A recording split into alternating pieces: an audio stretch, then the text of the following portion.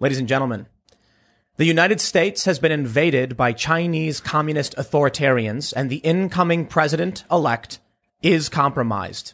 His son has accepted money from Chinese communist-connected individuals, and the incoming president actually flew his son on government property to China. All of that was true, right? I'm pretty sure I got it right. Yeah, Air Force too. They Air flew Force together. Two. Now, as for the beginning part, I'm joined by China Uncensored, the hosts. Do you guys want to introduce yourselves? And then would you like to fact check what I just said? I'm not certified by Facebook, so I don't really see that my Excellent. Then it must be true. It must be. There we go. So who are you guys? I'm Chris Chappell, the host of China Uncensored, and I'm Shelley Zhang, the humor ninja of China Uncensored. that's right. I'm not funny without her. Mm-hmm. Right on. Luke's also hanging out. We got Luke Rukowski chilling over here. Yep, I have to say I am disappointed, angry, and frustrated, Tim. The Emmys never got in contact with me for my amazing acting yesterday. With your little arms. And if Andrew Cuomo could win an Emmy, so can I. Cuomo. Anything could happen. And also, specifically, thank you everyone who reached out to me through Venmo and Cash App, through Luke We Are Change. I got like $500. It means a lot to me. Thank you so much. The community here, I have to say, is utterly amazing and super funny. And I appreciate you guys a lot. Thank you. We got a lot to talk about today. Of course, we've got Sour Patch Lids over producing in the and corner, pushing all the buttons. So I opened by saying that the United States is being invaded by Chinese communist authoritarians. What are your thoughts? Well, I might have suggested that. Yes, exactly. That's why I said it. Yeah. Well, I mean, essentially, that is the big story. That's how we kind of found ourselves making a satirical show about China news. It's that the Chinese Communist Party is having a tremendous influence in U.S. The entire society, in politics, in media, in local level to the federal level. And, not a lot of people were talking about it when we started the show in 2012. It's coming out now, though. Yeah, so I've been covering quite a bit of news for a long time. When I was working for the company Fusion in 2014, they actually did cover a big story. I think this was the Nicaraguan Canal. Are you guys familiar with the Nicaraguan Canal? Oh, yeah. Mm-hmm. China was essentially trying to bypass the Panama Canal, and it was a ridiculous project that would have destroyed a large freshwater aquifer and been very, very disastrous, but ultimately got abandoned. So there have been reporters I've seen who have been tracking this stuff, but it's never making, as far as I've seen, the big headlines, the front page of the New York Times, the things that are going on with China buying property in all of these different countries. Like they're buying up communities in certain places, owning all the land. And they're doing oil exploration in Africa, South America. They've got a ton of influence with security services in the South American countries. And it seems like probably, I would say, in my opinion, the biggest threat to the United States and probably to what we would define as liberal democracy or, constitutional republic like the United States is Chinese communist subversion.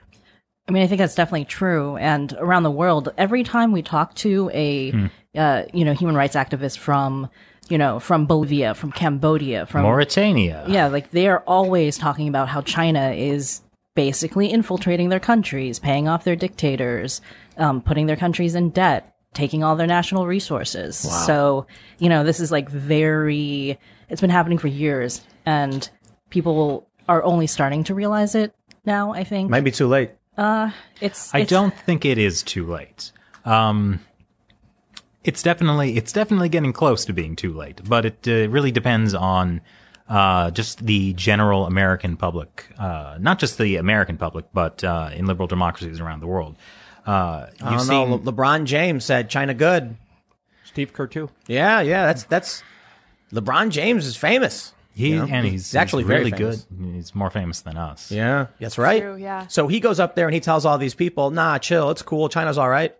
Well, no, People the go, "All NBA right." has had a huge backlash. Specifically, this was one of the major turning points, I think, in the past year or two of people becoming aware of the influence the Chinese Communist Party has. When Houston Rockets, the general manager Daryl Morey, he tweeted something in support of the protests happening in Hong Kong. Huge NBA has a $4 Well, he billion tweeted free Hong Kong. Yeah. And the NBA has a huge contract in China. $4 billion. Is that about right? Oh, yeah. It's a lot. Yeah. So there was talk of them firing him. And there were even like Americans who went to basketball games, like holding like Free Hong Kong signs that were Yes, like, I remember. So Yeah, getting Americans, kicked down stuff. yeah. So this was a case where like people saw, oh wait, Americans are being censored in America because of what's happening in China, and so that was a big moment of like, maybe LeBron James, maybe he doesn't know what he's talking about. The Yes. NBA had a basketball camp in Xinjiang where the Uyghurs are being imprisoned. Concentration camps. I didn't know that. They only stopped that like a month or two ago, like this year. That Yeah. like they had a partnership with a Chinese organization that was doing a basketball. Well, that's camp. great. They could have waved to the Mulan production crew Yeah, as they there went you go. by. So Yeah. also very interestingly, there's some reports coming out of Australia that Nike, that of course hires LeBron James and is almost going to make him a billionaire, that they're also using some Uyghur Muslim slaves in order to produce some of their products, sneakers, and of course also the NBA jerseys that a lot of the NBA players wear.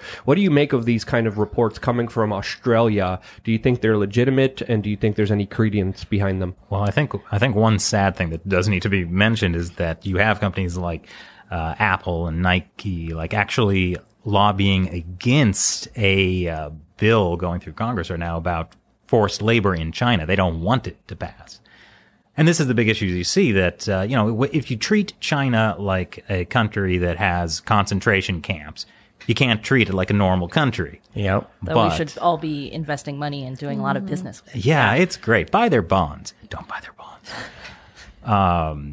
Yeah, I mean, I think it was the Australian Strategic Policy Institute that did that study, and they did a lot of research into this, and it's pretty legit. Like, I don't think it's the Chinese Communist Party got really pissed off about them publishing that. Like, they're basically punishing Australia right now with a big trade war. And one of the things that they were mad about was this particular think tank talking about the Uyghur stuff. Like, they had this like 14-point bulletin of the things that Australia has done wrong, and that was on the list. Didn't the Chinese government release a fake video of allegedly an Australian soldier hurting a small Afghani? It was a photo. photo. It was A photo? Yeah, it was a propaganda poster. Zhao It was like Lijian. art illustration. Yeah. So I think it's safe to say that relations between China and Australia aren't really the best right now. The funniest thing that happened recently is the fact that they stopped Australian coal imports as part of this trade war thing. And now there are several cities in China that are running out of power because they were dependent on these coal Unnecessary imports. sacrifice for the And, greater good. so now like there's reports that they're like doing like rolling blackout kind of things because they're running out of power because they like stopped the Australian coal because they want to punish Australia. They shot themselves in the foot. They're also in a really critical situation with food supplies because they had unprecedented flooding this summer. That's right. And so they've been importing more grain than ever. Like it's up 30% from the previous year. Did the floods were hitting Wuhan, right? Yes, Wuhan has had a very bad year. Interesting. Very bad Of year. all the cities, huh? I suppose there's other cities that had bad years though in China, so it's not Well, just yeah, Wuhan. they probably all had Yeah. a pretty bad year. Yeah. Well, let's jump to the first big story. Before we do, make sure you guys smash that like button and share this video, share the podcast if you really do think we're doing a good job, and help support the channel. But we have this breaking news coming out of the State Department, and I'll tell you the first and the weirdest thing. Nobody's written about this. We were sitting here waiting all day. There's a big announcement. Mike Pompeo said executive action was coming later today. It was going to be big news. And a lot of people were wondering, would this be Trump firing off that executive order over foreign election interference, finally taking control and winning the election? And no, it's U.S. imposes sanctions on People's Republic of China actors linked to malign activities. So this has a lot to do with mass surveillance, military modernization, human rights abuses, and the South China Sea. And it's about sanctions against specific members of the Chinese Communist Party, who, of course, the State Department, Trump's administration have been railing against a whole lot. So it's not what a lot of Trump supporters were crossing their fingers for, but it is still pretty significant action. From the latest actions we've seen from the U.S. government, one of the biggest impacts that I can say will hit you is that when you go to Best Buy and you want to get that fancy little gimbal to film things with, or you want a drone, you ain't going to get it. U.S. government adds DJI to commerce blacklist over ties to the Chinese government. American companies will be forbidden from exporting technology to the drone maker. So perhaps we can still end up getting it here. It doesn't seem like it'd be likely. I don't know. What do you guys know about this? What's going on with the DJI thing? I think it's generally they've been added to this blacklist. That means that U.S. companies can't export technology to them.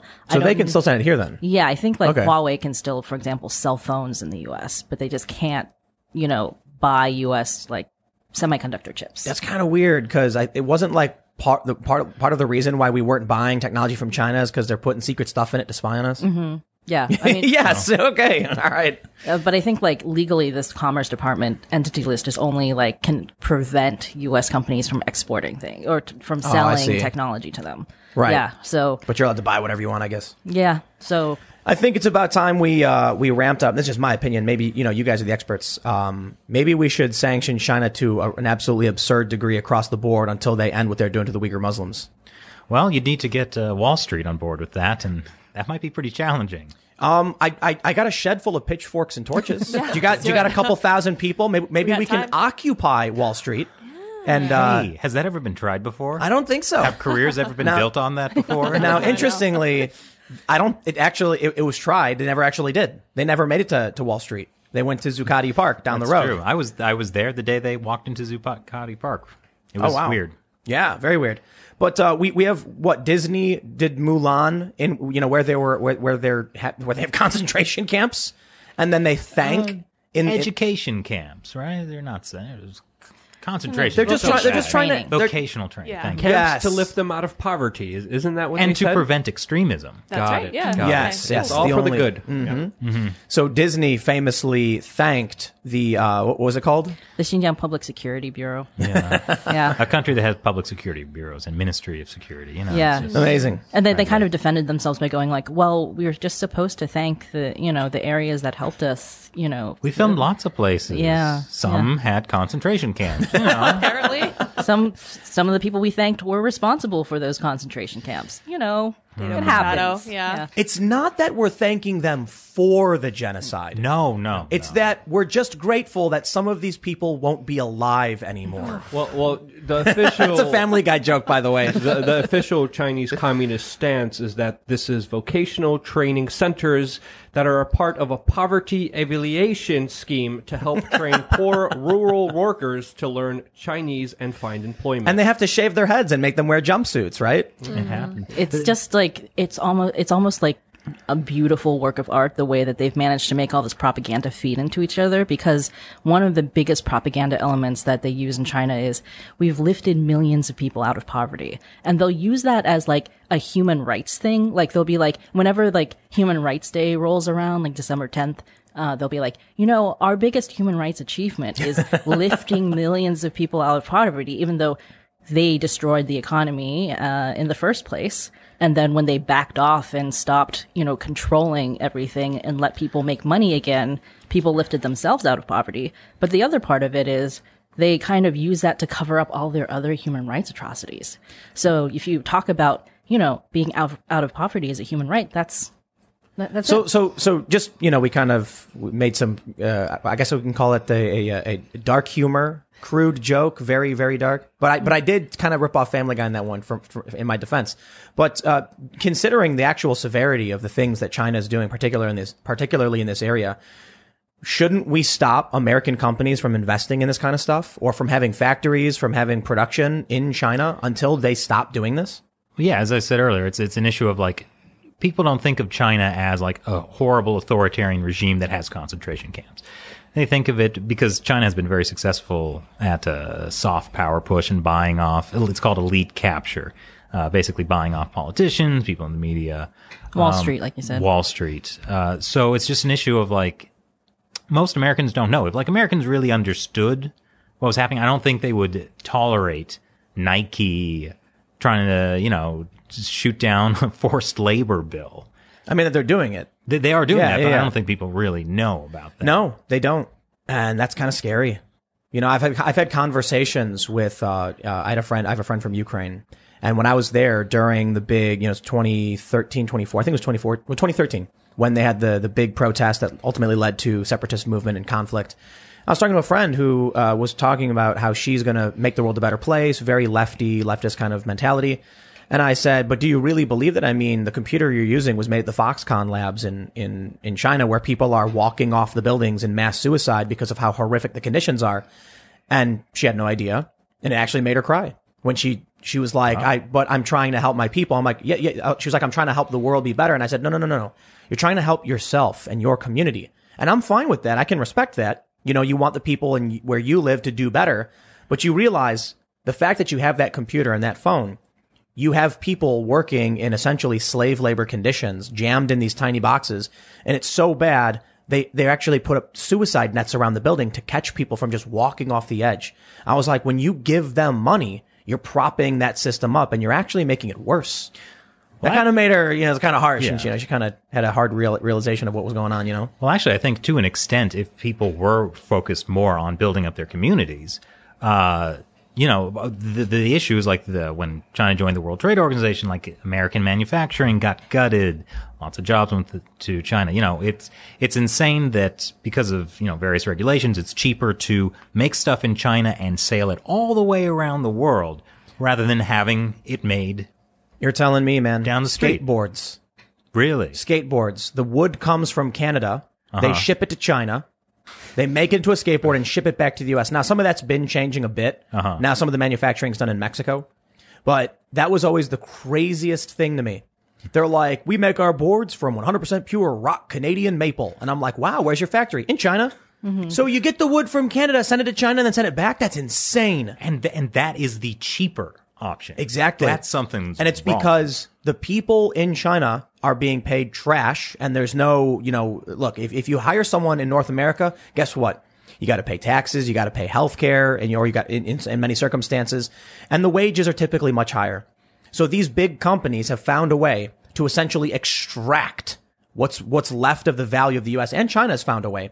Because what essentially happens is the American workers lose their jobs and make no money. Then they eventually can't even buy the product. So the rich people extract the money from the poor people, and then the people getting paid are in China. And then eventually there's nothing left for the people in this country. Yep, it's a win-win for the super rich. That was essentially a blueprint of what Henry Kissinger, Richard Nixon, and David Rockefeller had proposed when they went to China and, quote, opened up China to the rest of the world. And that was such a significant meeting. And we still have to understand, the person who essentially blue-planned this, who made this happen, Henry Kissinger, he's still around being rewarded and seen as some great kind of diplomat. Meanwhile, when we actually see the ramifications of his actions, the consequences are severe and they don't work out in anyone's favor except for the super rich.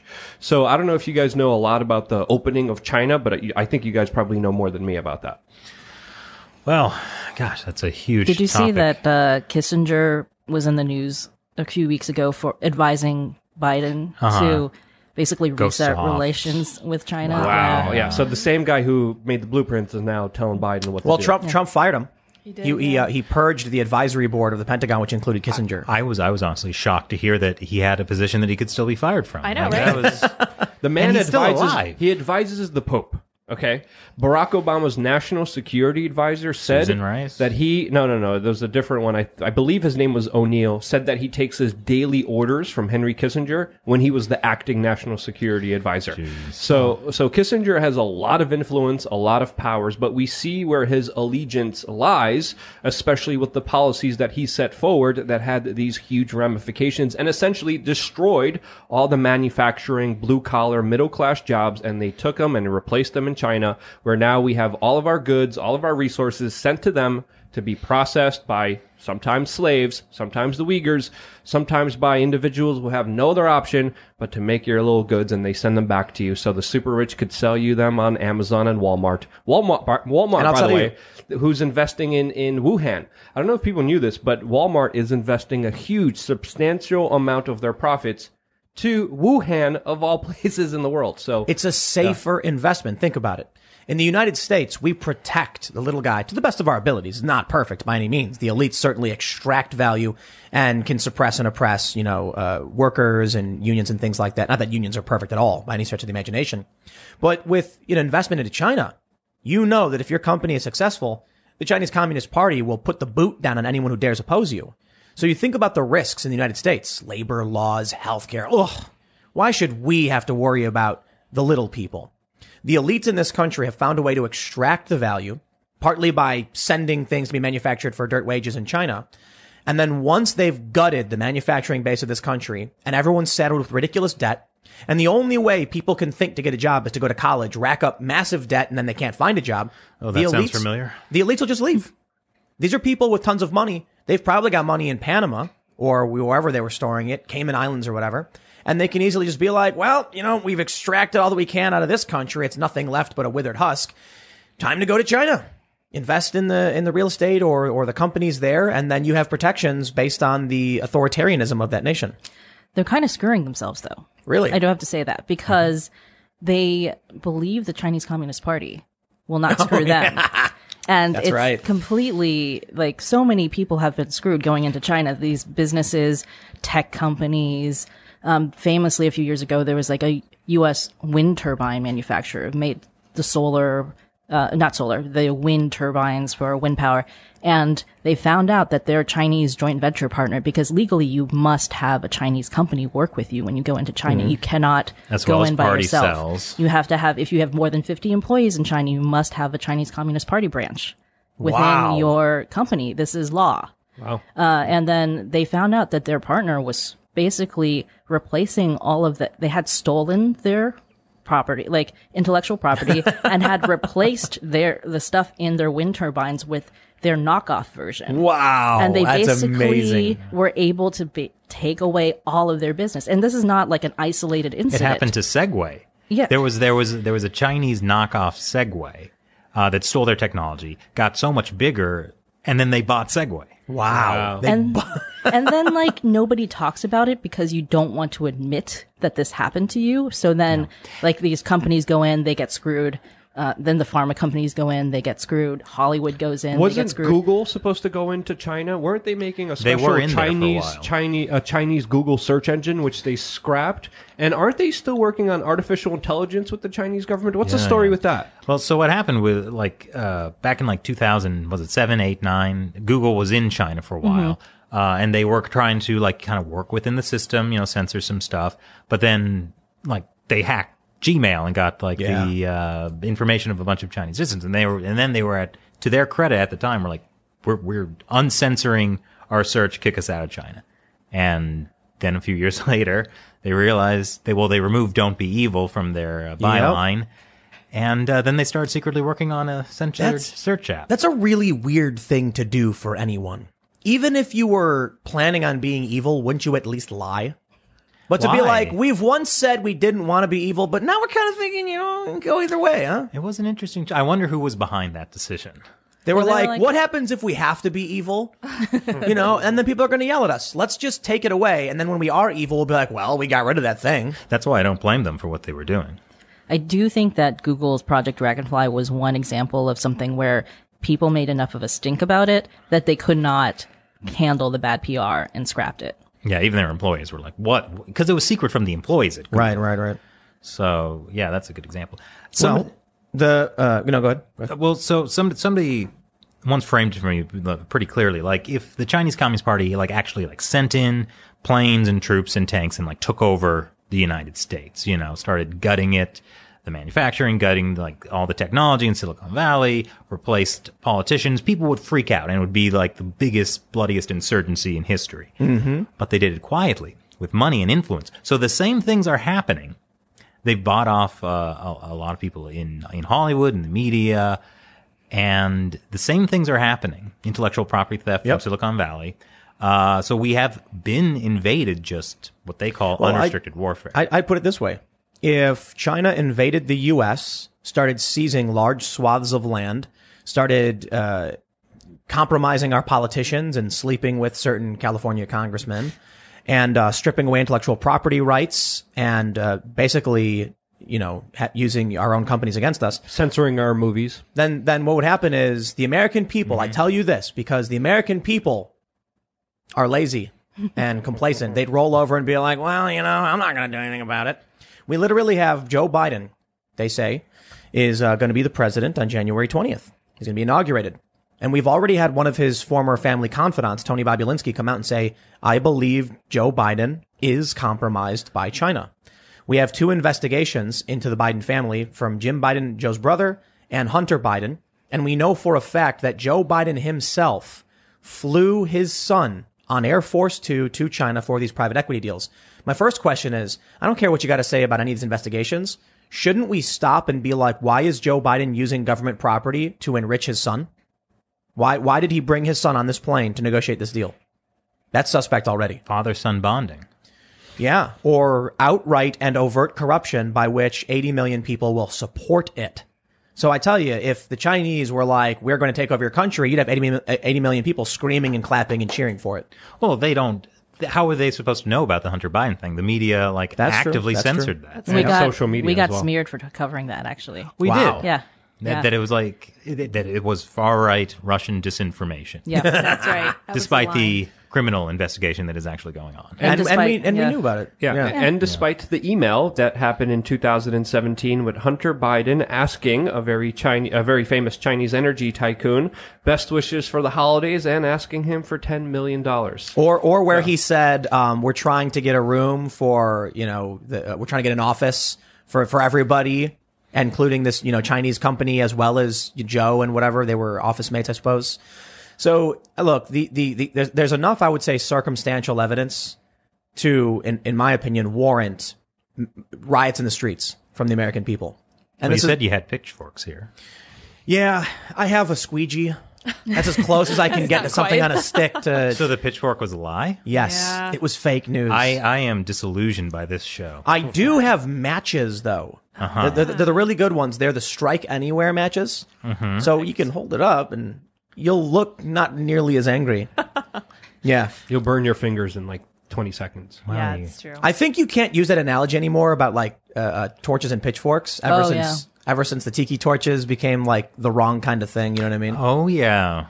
But I'm looking at a lot what's going on, say in New York and California. It's not just that our economy is being gutted, our manufacturing is being sent over to China. We don't even make our own medicine anymore. That was the craziest thing when we had a pandemic hit, and we're like, we need medicine quick. Call China because we don't have any factories that can actually make it. The coronavirus really made a lot of people become aware of the situation. When medical supplies, even things like kettlebells, you couldn't get it because everything was made in China. I mean, right now, it's really hard it's still hard to get a lot of specific equipment, professional equipment, bicycles. It's all made in China.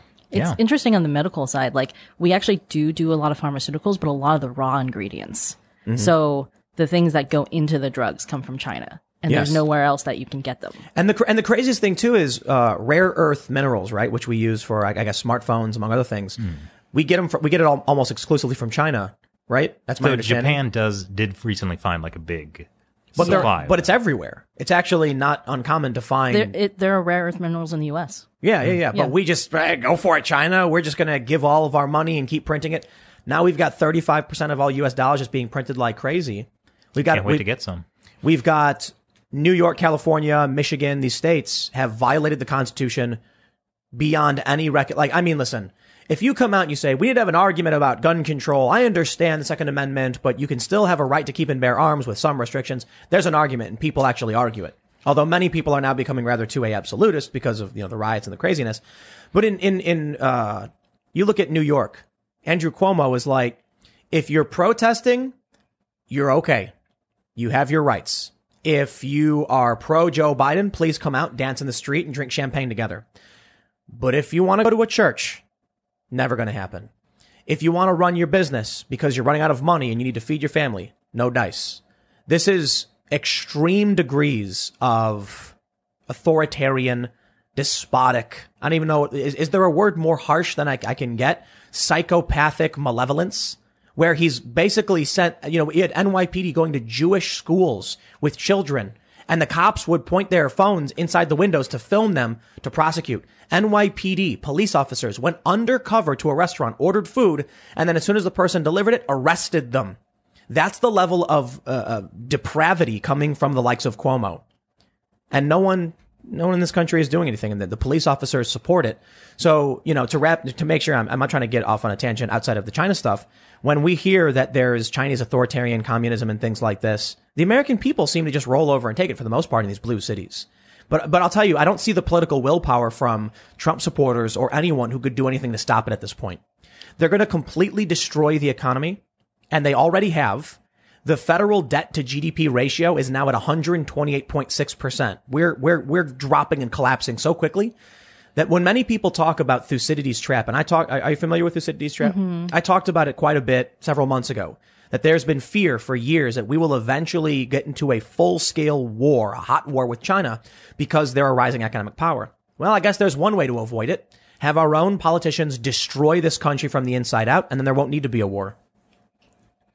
You know, I think we did this episode pretty early on the coronavirus called "The Cure for Coronavirus is Not Authoritarianism," and it was based on the idea that like the Chinese Communist Party was trying to use their model of controlling the coronavirus, which is like locking people in their homes, like literally welding them into their welding homes. people in their homes, dragging people out of their homes to put them in quarantine, arresting people, like beating people up for being on the streets when there was a lockdown, and kind of like providing that as a model for other countries as to like, this is the way to deal with and you did the see coronavirus. Western media somewhere like, hey, it might be a little authoritarian, but it's working. Yeah. Like, they got rid of it. So it kind of works. So I think in a way, like the things that you're talking about in New York or the excessive things that they're doing in California and the different places, like, it was almost like, it happened in China that they did this lockdown. Then it happened in Italy that they did the lockdown. It kind of gave permission in a way for all of these, people, politicians in different areas to be like, this is the way to deal with and it. Because it was China, modeled off of it. Yeah. And because China lies about the actual coronavirus numbers, it seems effective. But the numbers in China are completely fake. It's obvious if you look at it. Yeah, I really wanted to ask you this, but it's kind of strange that these kind of top Democrats, even the New York City mayor today, Bill de Blasio, came out and just plainly said, I'd like to say very bluntly, our mission is to redistribute wealth. So it's very interesting seeing these Democrats kind of mimic the language and some of the behaviors of the communist Chinese. But from your sources, from the people you talk to on the ground, what's really going on there? Did they defeat the coronavirus? Because we're seeing a lot of photos of them raving and partying and having these huge The marathon, parties. the street marathon. Yes. They did. How do you guys make sense of this story of this deadly pandemic everywhere, but China's having street parties and raves at the same time? Did their lockdowns work? Like what's going on here? Well, first of all, I know you have some specific things you want to say about that, Shelley, but like over the past couple of months, you keep seeing like certain cities in China declaring wartime measures to fight the coronavirus because there's some rumor that maybe like somebody got a case, and then suddenly they need to test 70,000 people in a city, and they can do that in like 3 days because it's a horrible authoritarian regime. But so you get the sense that it never did stop. There is still something happening, the extent of which we can't know. And I know you have some specific things you were talking about earlier. Oh yeah, just the idea that, well, I mean, in terms of the numbers, there's no way to, like, you cannot, there's no way to even guess because it's not really going to be based in reality because like their GDP numbers. The GDP numbers aren't real. There was, China's been forced organ harvesting from dissidents. Oh, yeah. And, it turns out that like some people did a study and found out that like since 2015, they've claimed that they only have organs coming from, voluntary donations, Sure. I got a couple kidneys I don't need. Yeah. And then these researchers found out that their voluntary donation numbers and their transplant numbers were all fake. They all mimicked a quadratic equation. Perfectly. Really? Almost perfectly. So are they actually harvesting organs?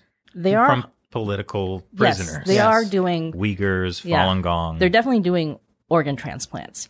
Their official numbers are fake. Yeah. Yes. Yeah. Surprise, isn't their real estate all fake too? Yeah. I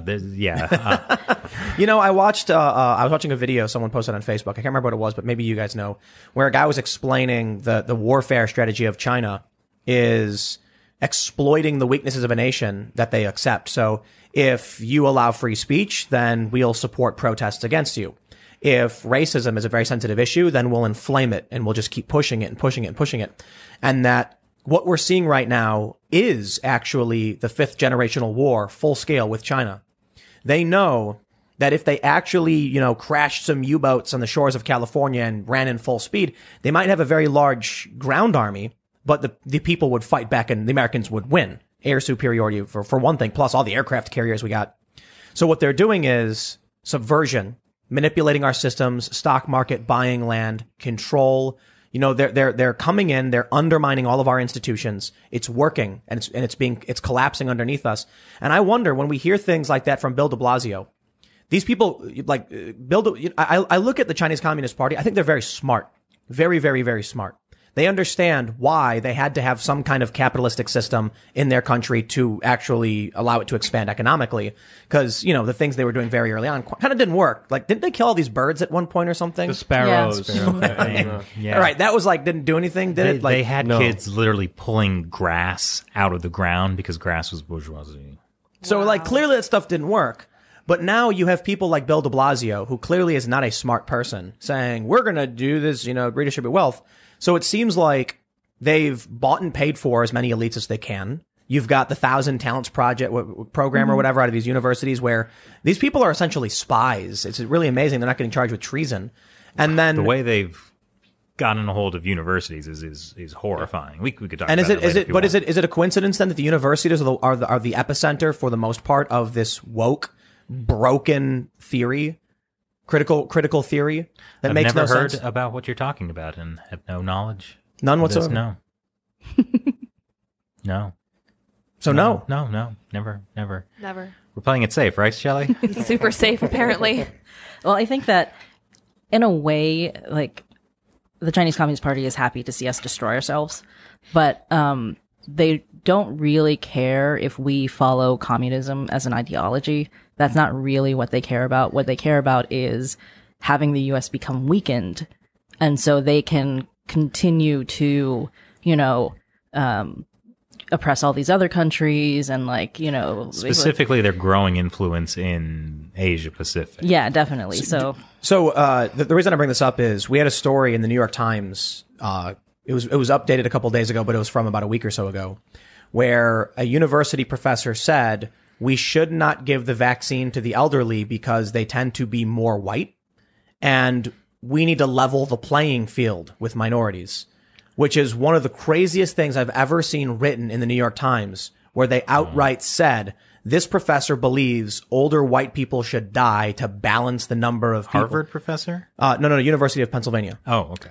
Oh, but at the my same alma mater. at the same time, from the College Fix, we have a story about Cornell, which is mandating only the white students get the vaccine.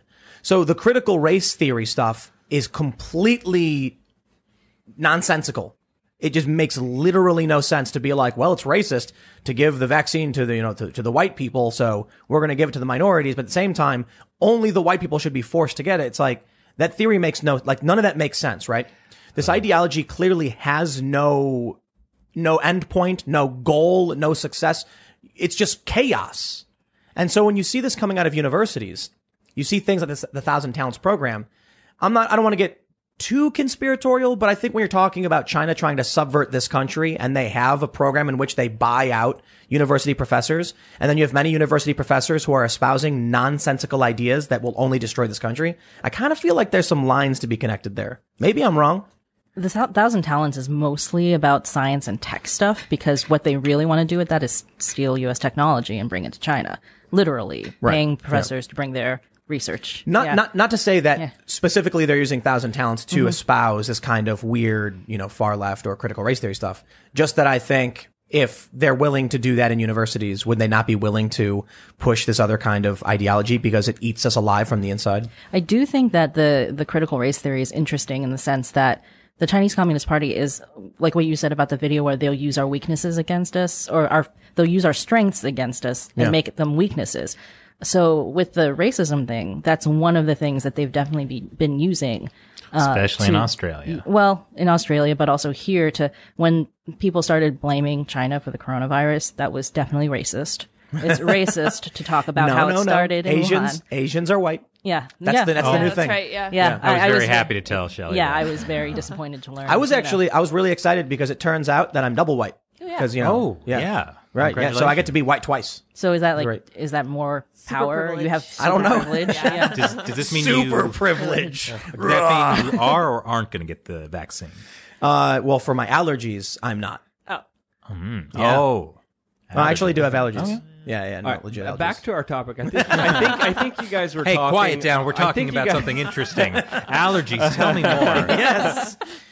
I think you guys were talking about the larger divide and conquer agenda, and it is interesting to see a lot of special interests from China do give a lot of money to the universities, and it is kind of exemplified as we saw with, again, I'm going to bring this back to Mayor Bill de Blasio, because his administration during the early onset of the coronavirus was saying, it's fine. Don't be racist. Come out to the Chinese Day Parade. Everything's going to be fine. Don't worry. be racist. And then next week, he's literally threatening martial law, where even Andrew Cuomo had to stop Bill de Blasio and said, wait, hold on there. You're pushing it too far. If you're going farther than Andrew Cuomo wants you to go, you know you're a lunatic and you absolutely lost it. And he has been a part of this larger divide and conquer, supporting Black Lives Matter protests, openly calling for demonstrations. Meanwhile, telling you can't have dinner with your family because it's going to spread the coronavirus and kill everyone. And this Black Lives Matter thing also, we have to admit here, is being exploited by the Chinese, as there have been many Chinese diplomats that have come out and said, the United States is racist. Look at, we support Black Lives Matter. There was even a police officer in Hong Kong that was screaming at American journalists there, Black Lives Matter, as he was beating the crap out of the dissidents in Hong Kong. So we have to understand there is an element of this exploitation of our racial divide by the Chinese, whether it's being weaponized or just exploited, I think is something, a topic of debate that I think we should talk about. I think it's their favorite thing to bring up, and it's the racism, because it's like that's the number one thing that they can, like, anything they can hit us with. They like, know it hits a nerve. Yeah, in the and US. it hits a nerve in the U.S. and also like it's everything they do is whataboutism in a certain sense. Where like if you try to bring up human rights atrocities in China, the first thing they'll do is bring up racism or whatever. Steve Kerr did this. Oh, Remember the NBA guy?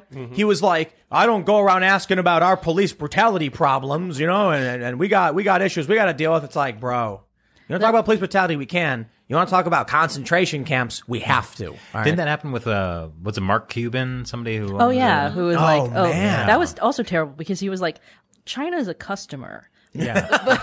But we should. I treat China as a that's the customer, problem. but we should start in our own, like, clean up our own house. Yeah, Well, that's a fundamental problem. They talk about China like it's our customer instead of, the Chinese Communist Party has concentration camps and harvests the organs of people who have wrong political beliefs. I think that's one thing. Like Joe Biden came out with a statement during International Human Rights Day, which was the 10th, and what was disappointing was that he kind of he was like, yes, there are many human rights atrocities around the world, but then was like, we have to talk about systemic injustices here in America and whatever. And that's fair, but it's kind of like, it is very similar to Chinese propaganda in the sense that they're always talking about like, well, before you can talk about what's wrong in other countries, you have to if you're not perfect, you cannot talk about anything else. Jordan Peterson says, clean your room, bucko.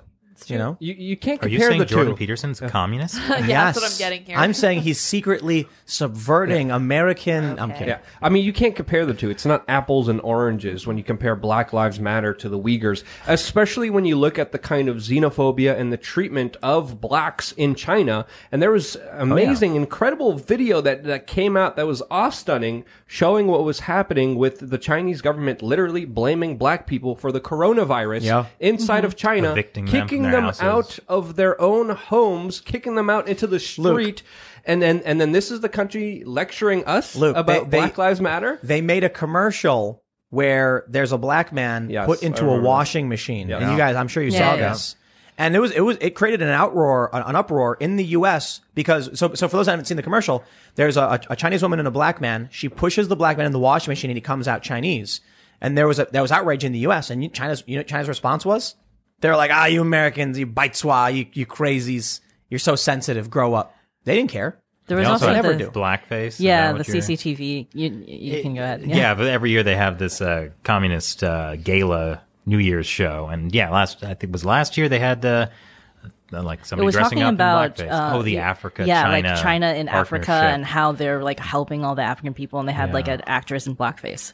And as like so many of the experts from Africa we've talked to are saying like this is colonialism, Yes. this is neo-colonialism. So I remember spending time in Africa doing reporting, and I was surprised how many Chinese nationals were at the airport, at the hotels, and they're building And- a Chinese surveillance Yes, state in those countries. yeah. Most importantly, I mean, I was in Kenya and Zimbabwe and Somalia. And even in Somalia, I saw some Chinese nationals, which was pretty surprising to say the least. But talking to almost every African, a lot of them brought up to me, the Chinese are here. They're taking over. They are the new colonizers. This is crazy what's happening here. And I was shocked to the level of how many Africans were talking to me about this seriously, whether it was taxi drivers, whether it was waiters, whether it was random people that I walked into or was interviewing. They're like, you should really take a look into China and how they're essentially taking over all of Africa and usurping all of our natural resources and buying off our politicians. And it was surprising because I didn't know about it until I was in Africa and actually saw it on the ground there. Well, this actually goes to a point Tim was making earlier about how the Chinese Communist Party is a threat to democracy worldwide. So there's the influence that the Communist Party is having in like the United States and Australia, but on like using Africa as an example, what they'll do is they'll go to dictators, horrible regimes, and say, "Hey, we'll give you money that the West isn't giving you, and we won't tie freedom of the press or any of those things to it. We'll also give you Huawei technology to help you spy on and track down opposition leaders. So we will make you a more effective authoritarian leader." And so this is how, like every year, like a Freedom House organization rates like at the progress of freedom and democracy in the world, and like we've seen a backslide because of the influence of the Chinese Communist Party. There's these two competing spheres of power. And unfortunately, the authoritarian communist model of China is rapidly growing. And if they ever take over Taiwan, that will be a disaster. I think that'll happen under Joe Biden. Do you think so?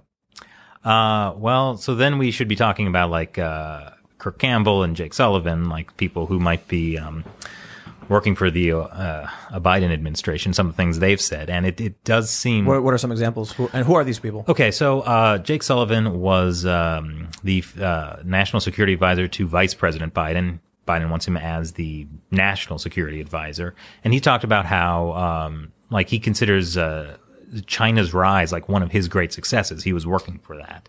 And he and Kirk Campbell penned an editorial in Foreign Affairs where they talk about, like keeping the status quo with Taiwan, for instance. And China has promised to invade Taiwan. Yeah. They're doing beaching drills. Yeah, and they normally, like every year, there's like this message about peaceful reunification. They removed peaceful this year. Violent reunification. So what happens when the status quo is changed by the Chinese Communist Party invading Taiwan? What are they going to say about that? Kirk Campbell was also behind one of the biggest foreign policy failures of the U.S. since like the fall of Saigon with the Scarborough Shoal incident In 2012. What was that? So the Scarborough Shoal, we actually went there. We'll see. We can tell that story later. It's like this reef kind of near the Philippines. It's very important to local Filipino fishermen. It's in the South China Sea, and originally it was kind of a place where Filipino fishermen, Vietnamese fishermen, Chinese fishermen, they could all go and fish in the place. Mm-hmm. It was claimed by several different countries, including the Philippines and China. Yeah. But then in 2012, China sends in its Coast Guard and basically occupies the shoal. Kirk Campbell leads the U.S. delegation because the Philippines are a treaty ally with the U.S. We have a mutual defense pact with them, so this might trigger that, right? That they came in if they come to blows. It looked like they were going to come to blows. Whoa. And so they work out this deal where, the Chinese will leave and the Philippine side will leave, and that'll be fine. Well, the Philippine forces leave. The Chinese forces stay. Yeah, sounds and about the right. U.S. did nothing. Under Trump. No, this is 2012 under Obama. Oh, that's right. Wow. And this sent shockwaves throughout the Asia Pacific because suddenly this was like all of these other countries realizing if the U.S. will turn its back on a mutual defense ally, what's going to happen to us? So Thailand began moving closer to the Chinese Communist Party, Philippines, South Korea. We also lost South Korea when we were putting in the THAAD missile defense system, and China freaked out about that and began a huge economic warfare against South Korea. No support from the U.S. We were both, Luke and I were in South Korea, and there were people protesting the THAAD defense system. Yeah. I mean, it was controversial within South Korea. That is true. Yeah. That is definitely true. But so this was like devastating for the image of the U.S. All throughout the Asia And that was Pacific. Obama. That was under Obama. And specifically, this agreement Wow. was negotiated by For a guy Kirk who Campbell. loved war. You'd think he'd have done something. I mean, supposedly somebody said, we're not going to go to war over a bunch of rocks. Was that Kirk? It might have been I think Kirk it was Campbell. him who said That's Yeah. insane. So, To- but like the wider geopolitical effect it was had disastrous for the U.S. It was terrible, and it allowed China to basically have free reign within the South China Sea. In general, I don't think they were prepared for that. I think that totally rewrote their timeline of what they could do things. Because after that, that's when you see them really building up artificial islands and militarizing These atolls, them. right? They've like these Yeah. reefs and stuff. and now they have like missiles on them. Yeah, and when the U.S. says, "Hey, don't build those missiles," what do you think China's going to do? Well, when do you remember recently when they did the Elephant March? I think it's called in Guam. Elephant March? Yeah. So when the strike group from China went through that strait between Taiwan and what's it called? The Taiwan Strait. Taiwan Yeah. Strait, I guess. Trump had deployed bombers and heavy military forces to an airbase in Guam, and then they did, I guess it was called like an elephant walk or something, Yes. where you see all of these war, planes going, around, showing them, look what we got ready to go. Mm-hmm. And then we retreated because the U.S. military found out that China has weapons capable of wiping out the entire airbase before those planes can get off the ground. So we were forced to pull back and retreat. Well, that also reminds me of that the Chinese Navy has more ships than the U.S. now, which are not necessarily the same equivalent in terms of technical capability. Yeah. But the U.S. military has just been so focused on the sandbox Yeah. and not on Well, China. I'll tell you, not that it's a one-for-one comparison or a comparison at all, but I think most people who play strategy games know the power of a wave of small troops versus one powerful unit. So we often hear from the U.S. Gun control advocates when they say, "Well, you think you're going to go to war against the American government? They have cruise missiles," and the typical response is, if you think. If that's what you think, you need to look up the history of Vietnam and Afghanistan. A handful of people with weapons is going to outdo, it's going to easily. I'll put it this way: fighter jets can't occupy street corners. So there is something to be said for China having more ships, even if they're not nearly as capable. Because, and correct me if I'm wrong. I don't think you guys are experts on, World War II and Russia, but I was reading about how Russia mass produced really low quality tanks that were getting blown up like crazy by the Nazis, but they just had so many. They just can't wave after wave of our own men That until was kind of the AK strategy, right? the what strategy? The AK-47, Just just like a cheap, Yup. easy, Yup. simple gun versus like the M6? They had all kinds of issues. The AK-47 you could bury in the mud and still use it. Make something that is cheap but easy to produce and fast. And then, sure, the Nazis were able to blow up these Russian tanks, but they just kept sending wave after wave because they could just keep making them. Well, that's The why Zap Brannigan strategy. Exactly. Yes. Wave after wave of our own men until they run out of bullets. we have to understand when we look at China's strategy now, it's pretty brilliant. I mean, historically, China hasn't been that strong because of its geopolitical location. But if they're able to offset the fight on islands, especially along very important trade routes, they're implementing a similar policy like the Japanese did during World War II. They don't want the fight in Tokyo. They want the fight in the Pacific. So this is the first beginning of this Chinese expansion, which they need because essentially they're landlocked, and they're landlocked in not a strong position. When you look at their natural resources, they're not doing that well. As you said, they just imported a whole bunch of grain because it's very hard for the Chinese government and the Chinese country to produce for itself. This is why they're also trying to expand their territory in the Himalayas against the troops in India. So we're seeing if China really wants to dominate the world, they're going to have a bunch of islands along these trade routes. And if you look at world wars, they always start along trade routes. So this is very key and one of the reasons why they're building so many of these strategic locations that they're expanding in. So we have to keep attention to that. Yeah. $5 trillion of shipping goes through the South China Sea. Yes. Yes. And so they need that seaport control. Yes. That's why it's so important to them. And the reason why they're putting the Uyghur Muslims in these camps is because they need total social control. People who adhere to a religion have a higher power.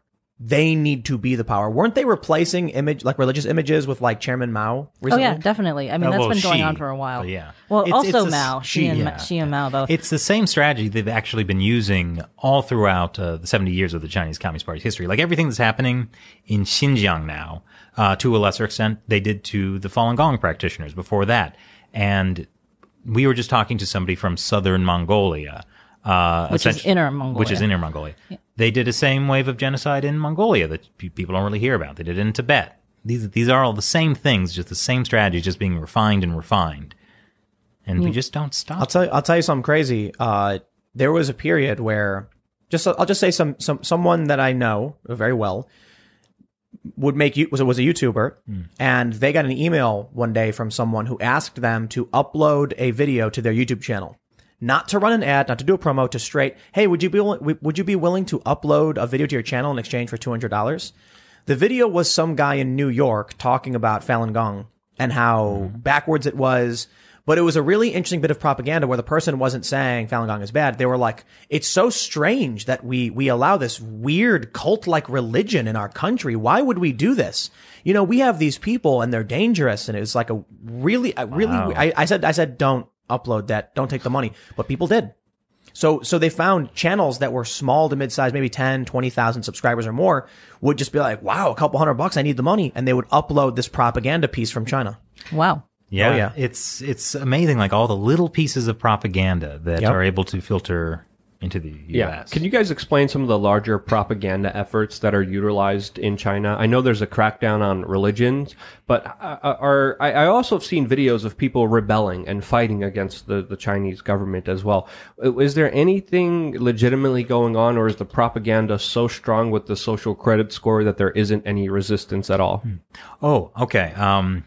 Here's an interesting story that kind of ties into that. Though it might seem tangential. There was a story this past year of a Chinese student who was studying in the U.S. He made a post to Twitter in the U.S.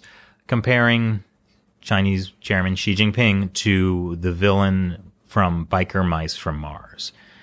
Okay. And then he goes back to China and is arrested for that. So the first and biggest victims of the Chinese Communist Party's actions are always the Chinese people themselves. Yeah. Now I think you should tell the story about Chen Guangchen, what he told you.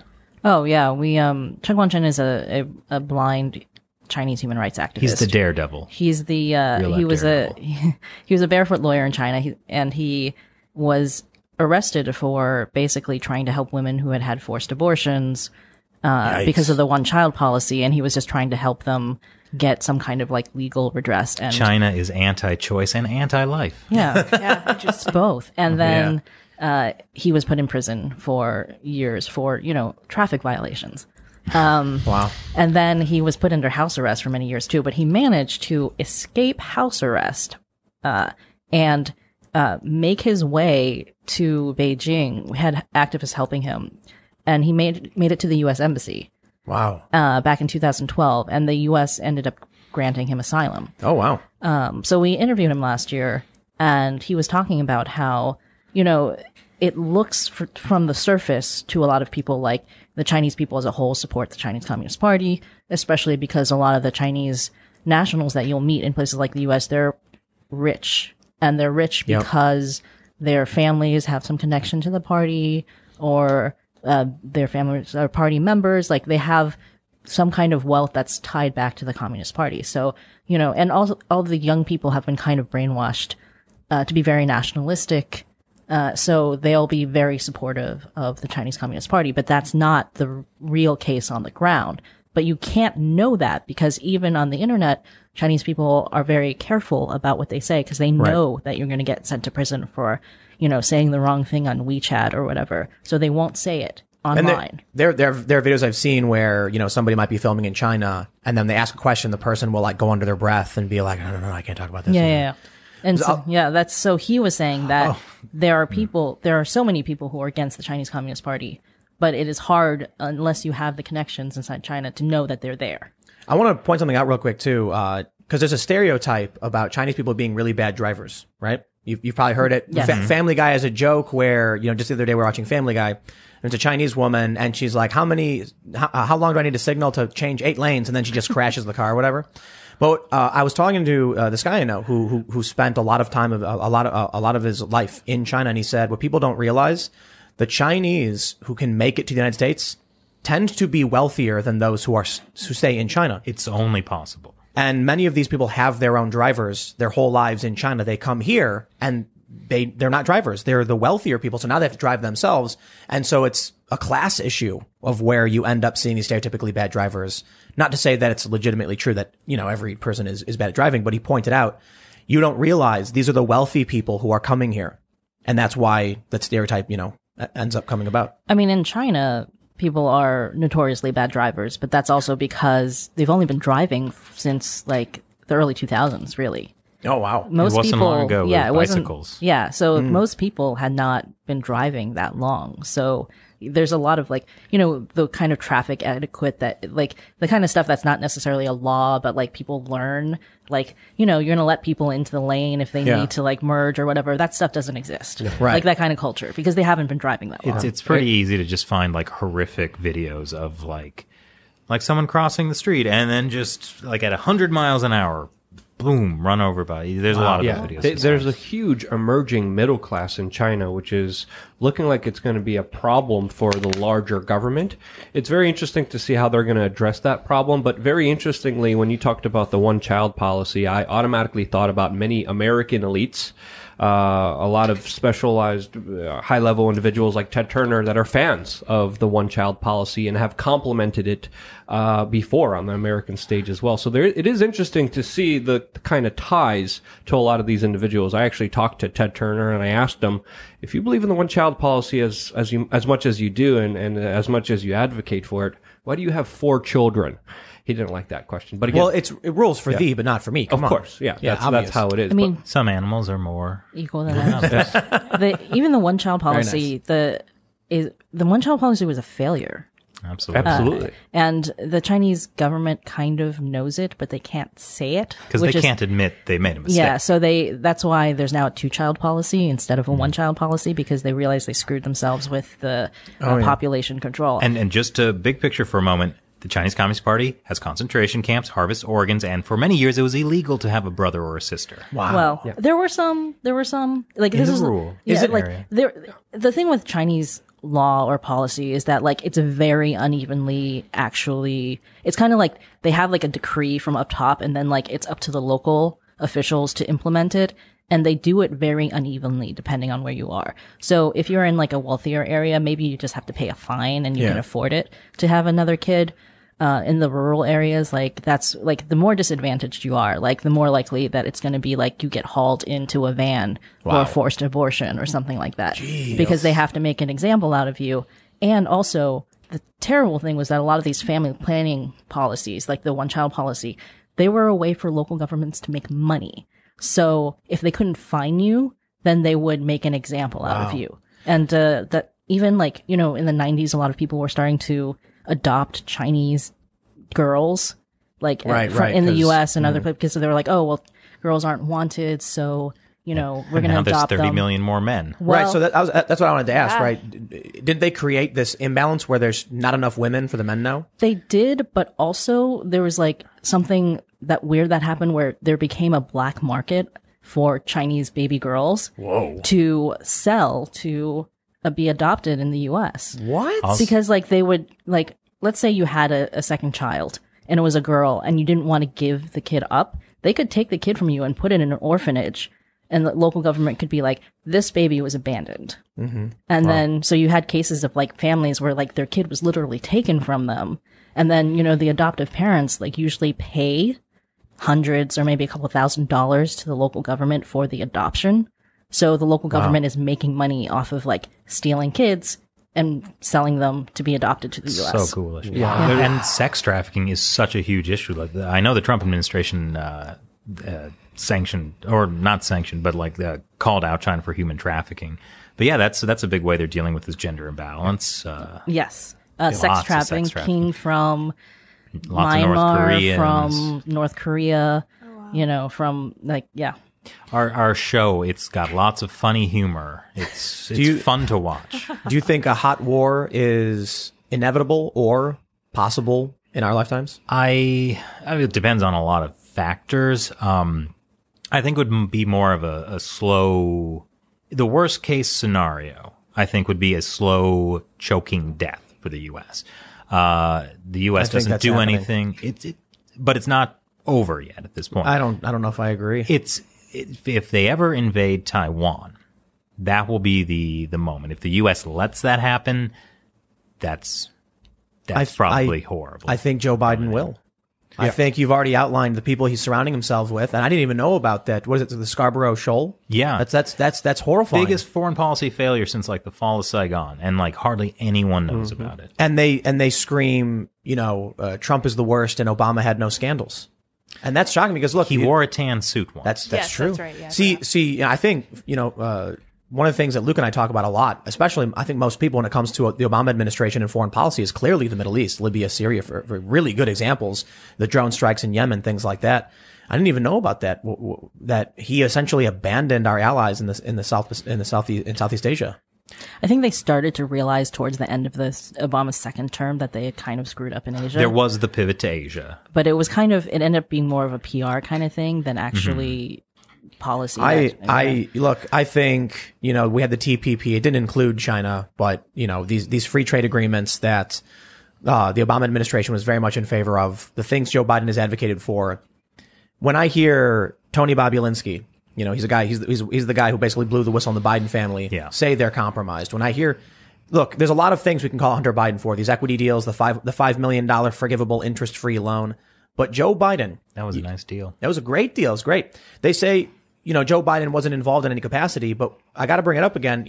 He actually flew with government property, Air Force Two, his son, to China for these private equity deals. It didn't go through, but that's part of the connections. It did go through. It did go through. It did go through. The thing about that private equity deal is like the Hunter Biden's lawyer came up with a denial. But if you read the denial, it's actually very cleverly worded because a lot of people don't know how private equity deals work. I didn't when I was reading about this Hunter Biden scandal at first, when it first came out a couple of years ago. So I thought, oh, well, like what the lawyer said is correct. Like he only put $500,000 in or whatever.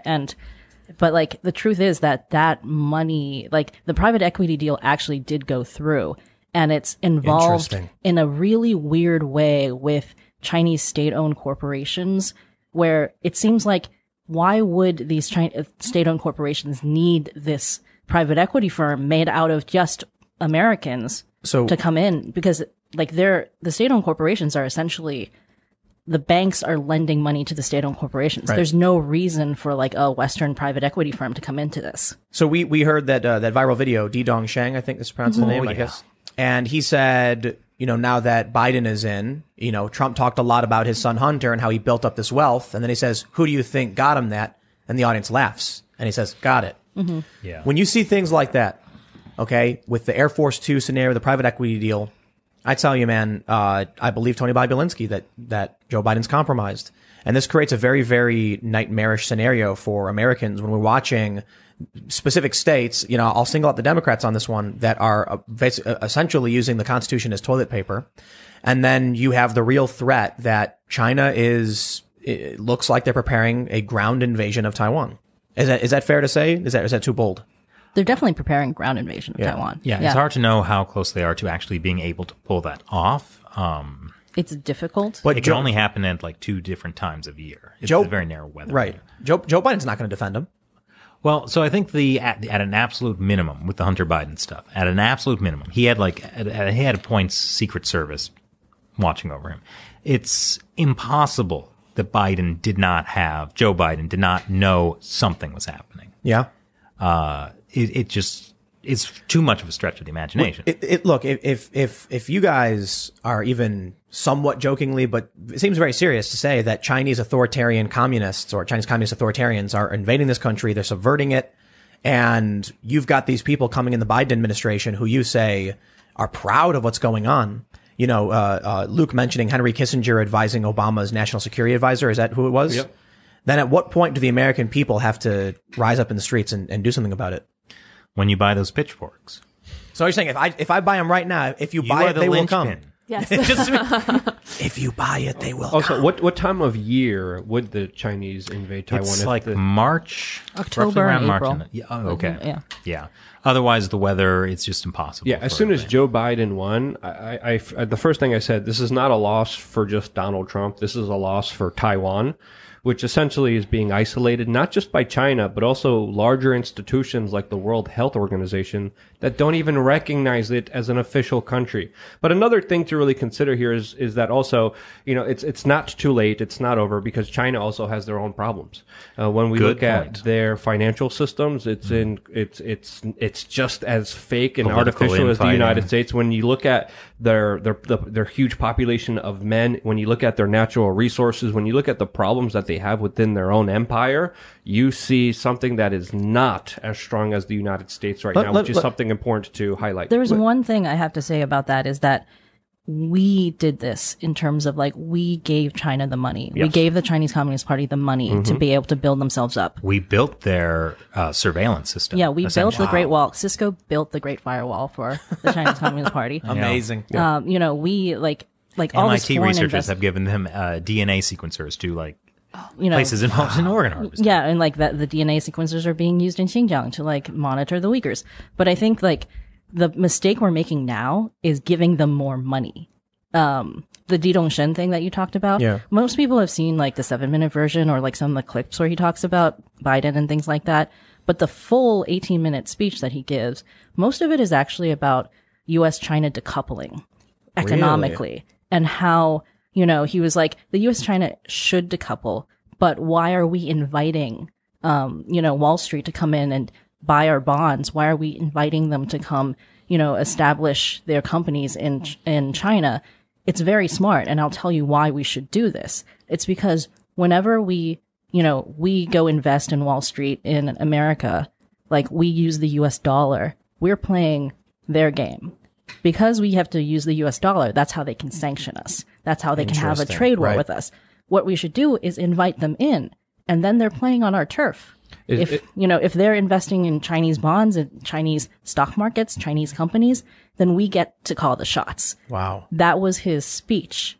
And I think one of the things is we don't listen when they tell us what they're going to do. They've been very transparent. But about everything. this is true of many communists, even here in the U.S. They often will scream exactly what their plans are, and the American people kind of just roll over and ignore it. Yeah. Is this why BlackRock is getting involved in China now? Yeah, I mean, they're being promised that, China, because BlackRock is thinking China has 1.3 billion people. Yeah. We get our mutual funds in there.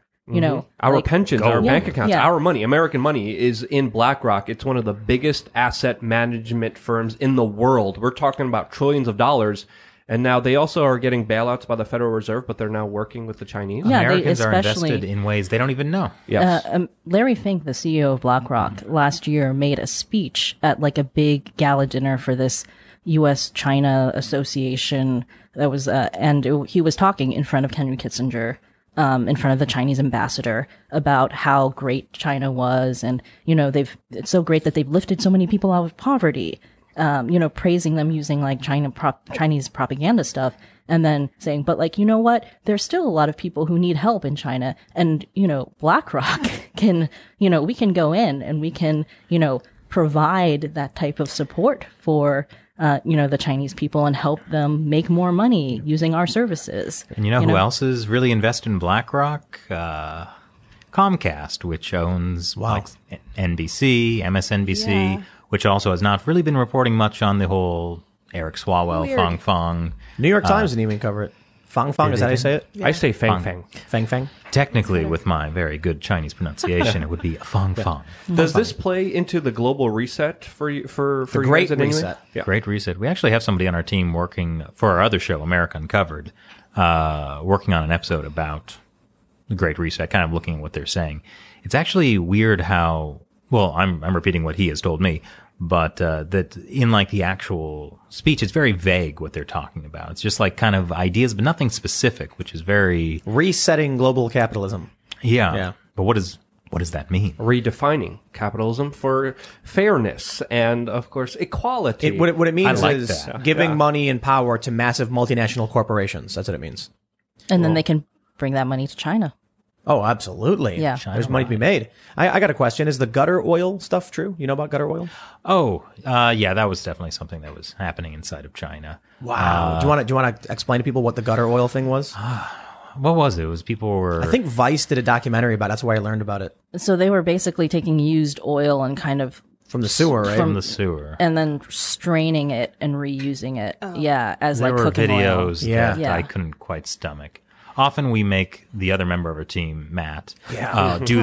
watch the things we don't want to watch. We made him watch the Hunter Biden sex videos. Oh no. Oh, jeez. I think we scarred him for life. Yeah. Well, so I saw those. I remember watching a video about this gutter oil, and what was happening. People found essentially free, so they would take scooping devices of some sort and go into the sewer lines and scoop out refuse, and then strain the oil out of it, boil it, and then use it to cook food and sell street food, and people get sick from it, guaranteed. Because it's my understanding is that it wasn't even necessarily food oil. It was just oil.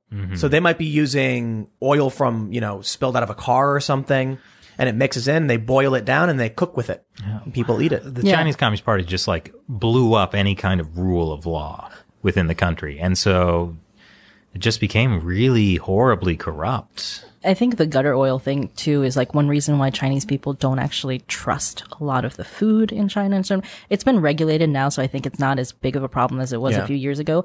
But I don't know if you know about like the milk powder scandal that happened back in No, 2008. milk powder scandal. These babies were having like weird deformed heads and stuff like that. And it turned out that like these farmers were putting melamine, like the plastic melamine, like melamine fluff it shavings up. to make the protein levels look higher. Somehow, like whatever test they were using for protein, like melamine could fake the protein level. So they were buying kind of like extra melamine shavings from factories and putting them in the milk. And it was making babies really sick and killed a few of them. Kidney stones, like problems. And they first of all covered up this whole thing because it was happening right before the Olympics. So like they covered up this for as long as they could, and then it kind of broke right after the Olympics happened.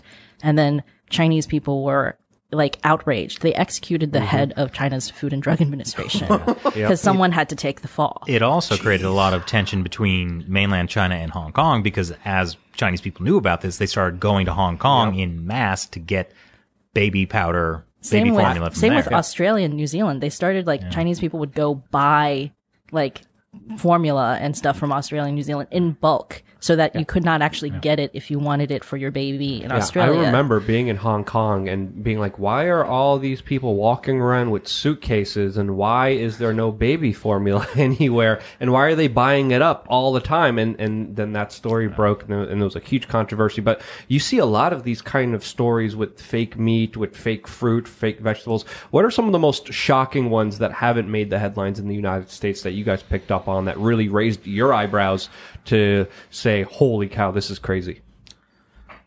Any specific food? Well, the thing that comes to mind, it's not quite that, but just thinking of covering up, everything that's happening with the coronavirus essentially happened with SARS. It was the same thing, outbreak of the disease. They tried to cover it up. It spread around.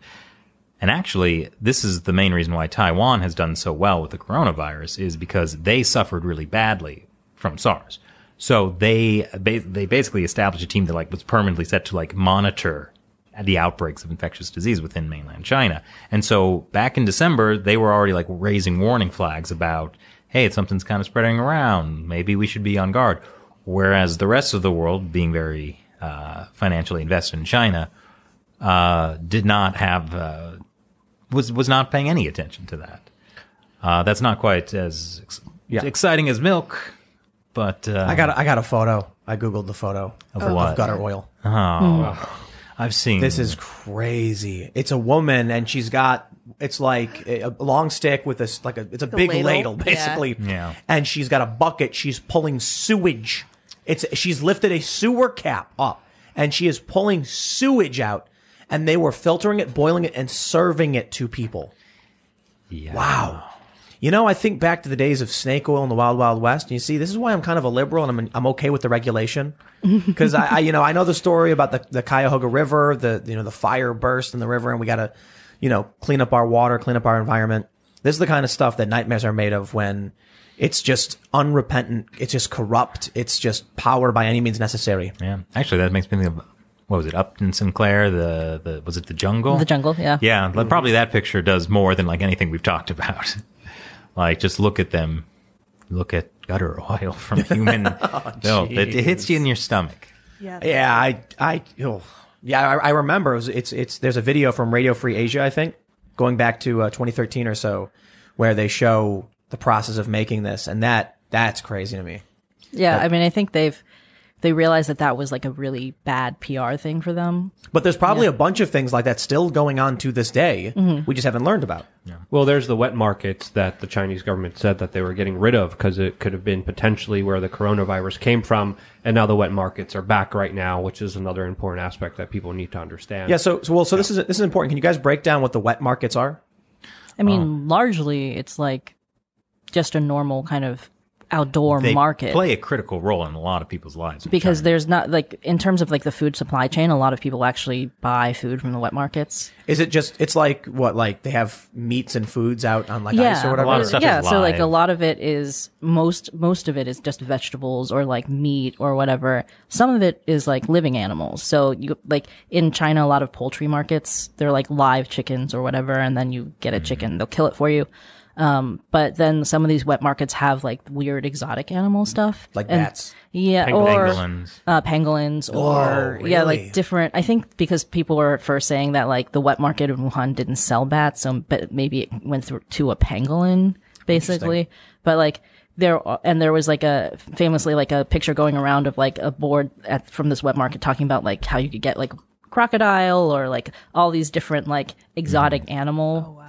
But like that's not like that's kind of like not most of what wet markets are. So wet markets are kind of necessary for their like For Chinese people to get food. yeah, but Clean food. but like the kind of like exotic animals, like living exotic animals and stuff like that, that's where the poultry too, that's been a problem with like avian flu in the past.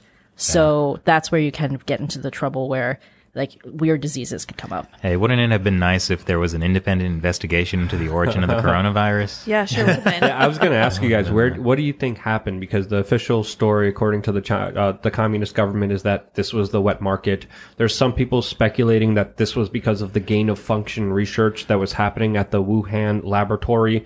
There's other people making up other theories. What do you guys What do you guys think happened specifically with China? Well, specifically, leaked internal documents from the World Health Organization showed that they made a deal not to investigate the origin. Wow. The Yeah.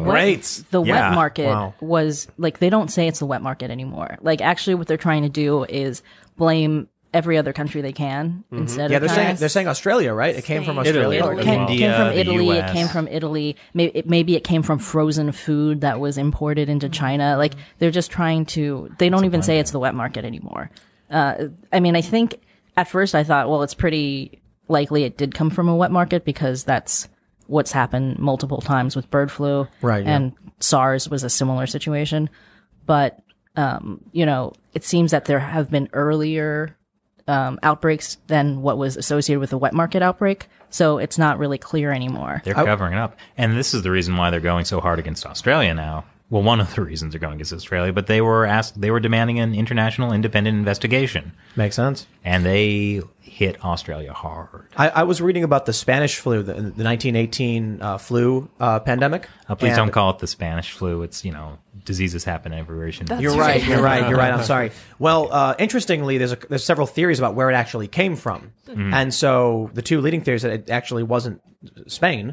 It was it came. There was World War I basically, and you had a lot of people were in the trenches. They were dirty. They were sick. They were injured. So when they came back to the U.S., they were bringing it with them, and it actually started to mutate and expand and get really, really worse, a whole lot worse in the U.S. But some have said it came from China. And the evidence for that, they say, is that China did not get hit hard by the flu pandemic. And the reason they think is that it originated in China as a weaker strain. The Chinese people gained a herd immunity to it. It made its way to, through Europe to the U.S. And by the time the mutated strain had come back to Europe, they already had herd immunity to that similar strain. So they were less impacted by it. Oh, interesting. It's interesting to even, go back 100 years. Now there are academics who are saying, especially Chinese academics saying that's not true. You're lying. It was you're dirty and things like that. I had and a moment where it's like similar. 100 years ago wasn't 1918. And, so, but just Were to you bring 80? something China back then was also an entirely different place. That was before the Communist Revolution, right? Yeah, and I think an issue people sometimes have is like they conflate all of China's 5,000 years of history to what the Communist Party is doing now. Right. Which is grossly inaccurate. The Chinese Communist Party is, communism is a Western ideology that came to China, and basically it's the Dark Ages. Didn't something happen where they melted down all of their plowshares and The Great Leap Forward. that's where they Forward. did that? What was that all about? Why did they do that? Well, so Mao wanted to increase steel Steel production. production. And so there was this insane thing where just everyone, everywhere, in hospitals and schools, they were all melting down metal to make steel. And it was not steel you could use. It's bad, called, yeah. what was it? Pig iron? steel? Yeah. Pig iron, that's Yeah. it. Pig iron. Yeah, and it was you can't- completely useless. You can't make a walk into steel beams that you can use for anything. Yeah, and because it was this, top-down state mandated thing, farmers had to keep up production, and so there were issues of them just using their farm tools, and then Then they all famine. starved to death. There was many reasons the famine happened. Yeah. From the sparrow campaign where they killed all the sparrows because the sparrows ate the seeds, and so you got to kill all the sparrows. But the sparrows also ate the locusts. The Culture Revolution was when they started purging all of the traditional. Yeah, that came after. Yeah. So can you explain the Culture Revolution? Well, Mao basically felt that he was losing control of the party politically. So he announced that the party had kind of lost its way, that the party was becoming too bourgeois. So they needed a cultural revolution within the Communist Party to kind of purge the party of counter-revolutionary elements. And he gave power to the Red Guards, which hadn't existed before. They're kind of these groups of young people who were, basically worship Mao. So he basically used the Red Guards to, so he could take power from the people that he felt in the political system who were trying to take. He was also very paranoid. So he felt that they were trying to take power from him. So he used the Red Guards to basically cause chaos in society. And there are different factions of Red Guards, and they would fight each other in the streets. The whole Chinese society ground to a halt, essentially. Wow. It's kind of hard to talk for anyone who didn't live through the Cultural Revolution to kind of get the real flavor of it. I've heard described from Chinese people who lived through it that it we went crazy for 10 years. Yeah, I mean, it was really much worse in the beginning, and then towards the end, it kind of started to peter out a little bit more. My parents were both alive during the Cultural Revolution, and they would talk about it, but they wouldn't really talk about all the bad things that happened for a long time. And then they started, when I was a teenager, actually talking about, my mom said she watched the students she was in elementary school. She watched other students tie her teacher up Wow. and beat her. Wow. What? Because any authority figures were considered possible counter-revolutionaries, or there were different phases of it where you could be a rightist, or you could be a counter-revolutionary, you could be Rightist. you could be there could be a lot of things that Sound familiar? Yeah, you- definitely. you could be a if you were Fascist. if you were you might be related to a landlord. If your family used to own land before the communist revolution, then you were you were a black force. There Or were if you all were these. tied to the KMT at one point. Yeah. How many people died during this period? And do you see any parallels with what's happening culturally in the United States? I do think the Cultural Revolution, like Nazi Germany, is a point in history that we should all learn something from. Because how a society gets to that point, it's something we all need to be on guard for. Because it was People were killing- insane. Are They were we killing people. are we on track to that point? Well, so for example, one of the people would call somebody a counter-revolutionary, and I think it was nobody really knew what that meant. It was just that's the bad thing. Yeah, like and a fascist. Or like how some people use far right. What does that mean? alt-right. Alt-right, far You right. had people spying on each other. You had like neighborhood committees that were set up specifically to watch whether anybody was getting out of Parents line. had to be afraid of their children. Yeah, you had children children were taught in schools to like spy on their parents to see if they were like counter-revolutionary. And, you had people who actually denounced their parents to the Red Guards, and the Red Guards killed their parents. And they thought that they were doing the right thing. That's creepy stuff. Well, we all know about, Germany during World War II, but when you look at the lives lost then, and when you compare it to the Chinese Cultural Revolution and the leap forward, it's insignificant. What are the estimates? What are the numbers? Because I know there's a lot of debate, specifically going around how many people passed away during this period of time. What do you think it is? Well, it depends on who you listen to. For example, according to the Chinese Communist Party, the Great Leap Forward, there was no Great Famine. Oh, no. That caused there was a couple of years of bad weather. No, it was Wow. called it was like 3 years of natural disasters is what they got. Yeah. So it was like, it wasn't Mao's fault. It wasn't the party's fault. It was totally a man-made disaster. But like, if you listen, it's like, years of natural disasters, like it wasn't our fault. The Cultural Revolution, they don't want to talk about even now. Right after Mao died, they admitted that he was 30% wrong, but 70% right. And then they blamed it on his wife and the Gang of Four. So they basically found other scapegoats that they could use so that they could still use Mao as like the great helmsman. And that gives you an idea of how bad the Cultural Revolution was. The party does not admit any wrongdoing. Wow. And it was so bad that they were like, okay, maybe Mao was not like 100% on yeah. the ball with that. But it was his wife mostly. So I have a friend, I have a friend in Ukraine, and she was telling me how, when I was at her apartment, it's like these old Soviet communist block buildings that neighbors who would have disputes, the easy way to resolve a dispute was they would just call, the police and say, my neighbor is bad mouthing the party. And then the next day the apartment would be empty and the person would be gone off to the gulags to go break rocks. I know a story kind of similar, from somebody I spoke to who lived this in China. Like, again, top down government regulations. Mao said there was a specific number of percentage of the population in each area that would be counter-revolutionaries. And would need to be purged. So there would be meetings where, like, the local people, they have to decide who is the Burn the witch, basically. And what it was is like, they would just wait until like the first person had to leave to go use the restroom. And that was them. And that was him. That was him. My grandfather actually got arrested in China, not during the Cultural Revolution. You have to understand that the Cultural Revolution was the biggest and worst of these political campaigns, but they never stopped. Like, Wow. Organ harvesting of fallen gone. Yeah, since the Chinese Communist Party came to power in 1949, in the 50s, there was the anti-rightist movement. There was the 100 Flowers campaign, where Mao was basically like, I'm going to let 100 flowers bloom. Please come criticize the party so we know how to do better. And then they basically rounded up and imprisoned and killed all the people who criticized the party. So then you had the Great Leap Forward, the Cultural Revolution. It was a test. Yeah. In the They 80s. failed. Yeah, they did. In the 80s, there were things like my grandfather was arrested during one called the Anti-Spiritual Pollution Campaign, which was like too many Western elements are coming into China. We need to like purge the spiritual things. You know what I would do? I'd be like, I have a criticism. The Chinese Communist Party is too good. It's just too good. That wouldn't work. It's too good. In the Cultural Revolution, They'd be like, there that's a was- good criticism. There was this movement where, I forget which country it was, but somebody gifted Mao mangoes. It was Pakistan. Okay, Pakistan. And mangoes were like totally unheard of in China at this time.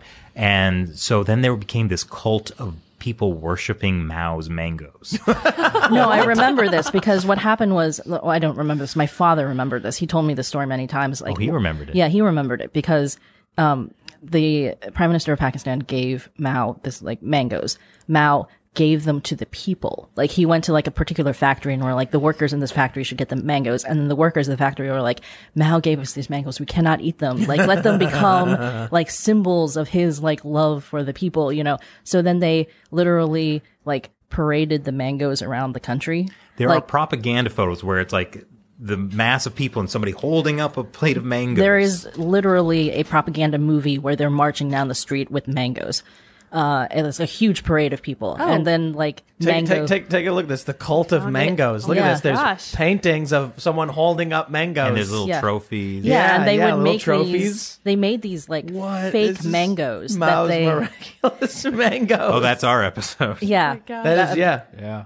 So they made these fake mangoes that they then like brought around to all the different places in China and were like, look upon Mao's mangoes. And my dad went when they came to his village to like see the mango. And he remembered like everybody was so excited to see the mango that came from Mao. And then later he realized it was a plastic mango because obviously the mangoes rot. wouldn't have like Yeah. lasted that long. But at the time, everybody really believed that this was one of the mangoes like from Mao personally. Yeah. And in that episode, we talk about a story of where, like, one guy who was like, oh, it looks like a sweet potato. They executed him. Oh man. Well, let's be honest. If there's one thing that communists are good at, it's sending people to jail and killing them. So at least they're good at that. They're you know? really good at killing people. Yeah, they're great. 100 million Yeah. or more. What is it? More than that, yeah. Well, it's interesting. We were talking to somebody about, oftentimes people will say, oh, well, they're great technocrats there in China. And that's actually like a horrible thing to it's what it is like they have these soulless solutions to problems. Like if you have too many Falun Gong people, you need some organs. Simple technocratic solution, take their organs, sell it. It's become huge business. There you go. And then I think the thing with us admiring the technocratic ability of China, like when you see in the Wall Street Journal and the New York Times, they're talking about like, China's technocrats that build these like huge skyscrapers and these like high Which are speed not rail, just GDP scams. or high speed rail, which they stole from Japan, like all of this kind of stuff. And like we admire that, in a way. And like, we're like, ooh, being this way technocratic is good. And then we don't, it's like taking the morality out of it because if you can't say genocide, if you talk about genocide, then you have to kind of grapple with what is actually happening in China. Oh, maybe we shouldn't be doing business there. Well, another aspect that kind of really worries me with the technocracy is the development of artificial intelligence, which we know China is rapidly working on with some of the biggest corporations in the world. How do you see this kind of race, which Vladimir Putin has kind of described as building the next nuclear weapon, which he described artificial intelligence as, specifically in relation to China? Well, it's not just AI. There is this bigger problem of China. The Chinese Communist Party obviously has no moral regulations on things. So they're able to invite scientists from around the world to come to China and do, we spoke to a geneticist about this. They can do this is getting into Alex Jones territory Yeah. now. Congratulations for not being banned for having him on twice. Thank you. But yeah, they offer scientists and businesses from around the world just unlimited sums of money to do whatever. And, because there are no privacy laws in China, these big tech companies can have access to data that would be illegal in like the United States. The best organ transplant breakthroughs in the past decade have come from China. Wow. But because people don't believe that the forced organ harvesting is happening there, even though there is copious amounts of evidence that this is happening. For example, I remember this specifically, the Kunming Kidney Disease Center had a promise that if the first transplant didn't work, they would keep doing them until it did work and wouldn't charge you. And if you know anything about transplant, it is impossible to have like a bunch of kidneys lined up. Yes. Yeah, there was a story at that first you broke. don't succeed. Yeah, there was a story that broke this summer where a Chinese woman who lived in Japan had to go back to China for This is a heartwarming story. Yes, for a heart transplant. It took them 3 hearts before she got one that she could that worked. And it was actually portrayed in Chinese state-run media as this great thing that she was the country cared about her so much, the party cared about her so much that they brought her from Japan and they gave her hearts until it worked, and they accidentally admitted that they had, this organ bank of prisoners or whatever. We at least I've laughed at some pretty dark things, but it's the sheer absurdity of how awful it is, and it's just keeps happening. It's been happening. I mean, how the insane stories that we have go back when did this all start happening in China? Which specifically are you talking Just about? like the Communist Party. Well, the Communist Party was doing insane things even before it successfully conquered China. We have stories going back, how many years is it now? Is it 80? It's 70, 100 years, 100 years. since the party, really. Mm-hmm. Yeah. 100 years of the most psychotic things you've ever heard, and it's only getting worse, it seems. With new technology being given by the West. Yeah. And we sit here today, and, how long have these concentration camps been going on? At least since, 2017? Well, if you're talking specifically about the Uyghurs. Probably Yes. since 2015, they really But it started was to round people up. Falun Gong before that. Falun Gong in 1999. Mm-hmm. Yeah. And that was like black jails or just the prison systems, military hospitals. We were supposed to, never let something like this ever happen again. The people of the world. We've let it happen twice Yeah. within the last 20 years. Right. Yeah. And Disney's clapping for it. Oh, yeah. And how many users does Disney Plus have? Like 100 something million or whatever? And then the head guy is going to become the ambassador to China. Yeah. I think he'd be a great ambassador. But we're watching all of this happen. We know it's happening. And for some reason, it's just going to keep happening. Well, the media has completely failed on the story of organ harvesting. That you only really started to see any reporting on organ harvesting in the past year after a group called the China Tribunal, which was led by a guy named Sir Jeffrey Nice, who oversaw the war crime trial of Slobodan Milosevic. They spent like a year. They spent like a year looking into it and ruled this is definitely happening. This is not a conspiracy. This isn't something being made up.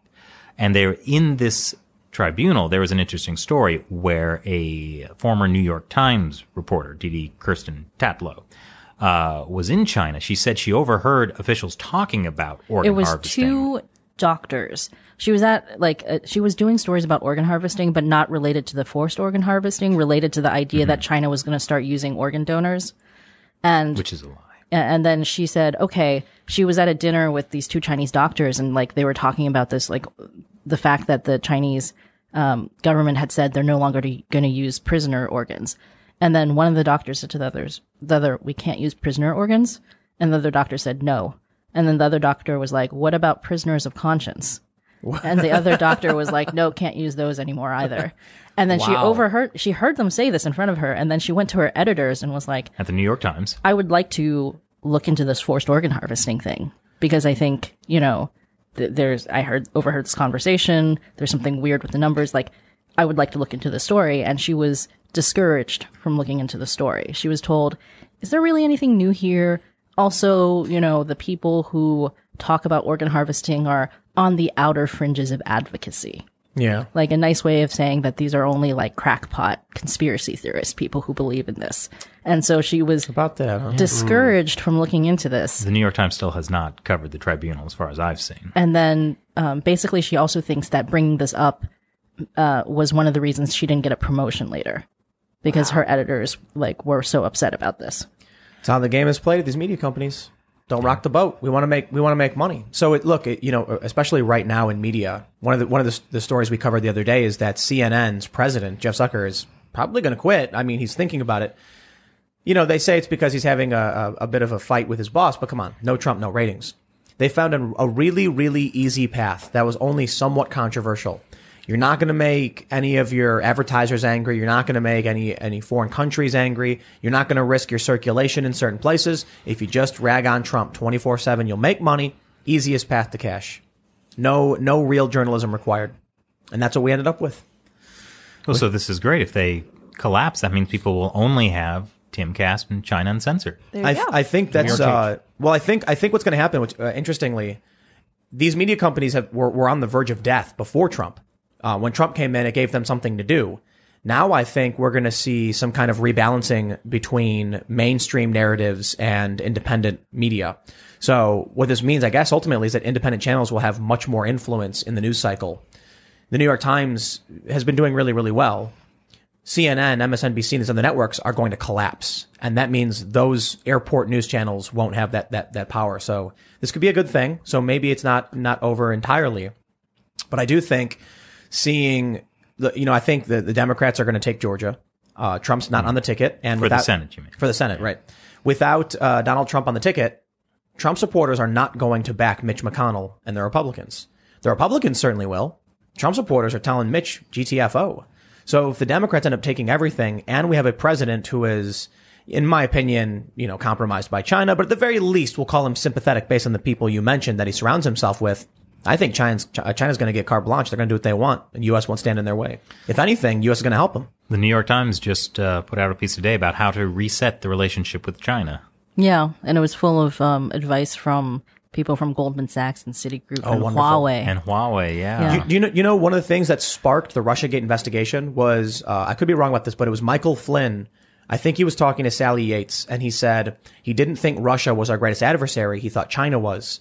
And that alarm bells. Oh no, someone's bad mouthing China. We must stop them. Because everyone knows it's actually Russia. Yeah. Biden has talked about how he views Russia as the bigger threat. We have the biggest hack, I guess, in history. And immediately they knew it was Russia. They're calling it a digital Pearl Harbor. This is what the media is saying. The cyber equivalent of Pearl Harbor just happened. That's what they're saying. And it was Russia who did it. Now, we've seen no evidence. We've seen nothing to indicate we've actually been hacked other than they told us that's what happened. And many people who work or who held stock at SolarWinds, the company that was hacked, sold off a large portion of that stock just before the news broke. So perhaps something happened. But now what? We're going to be marching into a war with Russia? Over what? Natural gas? I don't know. Meanwhile, the actual threat is China, and it's seemingly going to be ignored by this incoming administration. I think the Trump administration is trying to do, especially the State Department, is trying to do as much as they can. Like, that would be hard for the Biden administration to reverse. One of the things about the AI thing that Luke was talking about is, after the Trump administration started banning Chinese tech companies from getting U.S. technology, like semiconductor technology, the chip technology, that hurt. It actually crippled Huawei and ZTE and a lot of these companies. SMIC is one of the ones that they're putting on the Commerce Department blacklist today.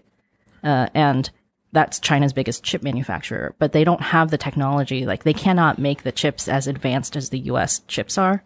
So it actually has slowed them down a lot in terms of being able to develop these like supercomputers and things like that.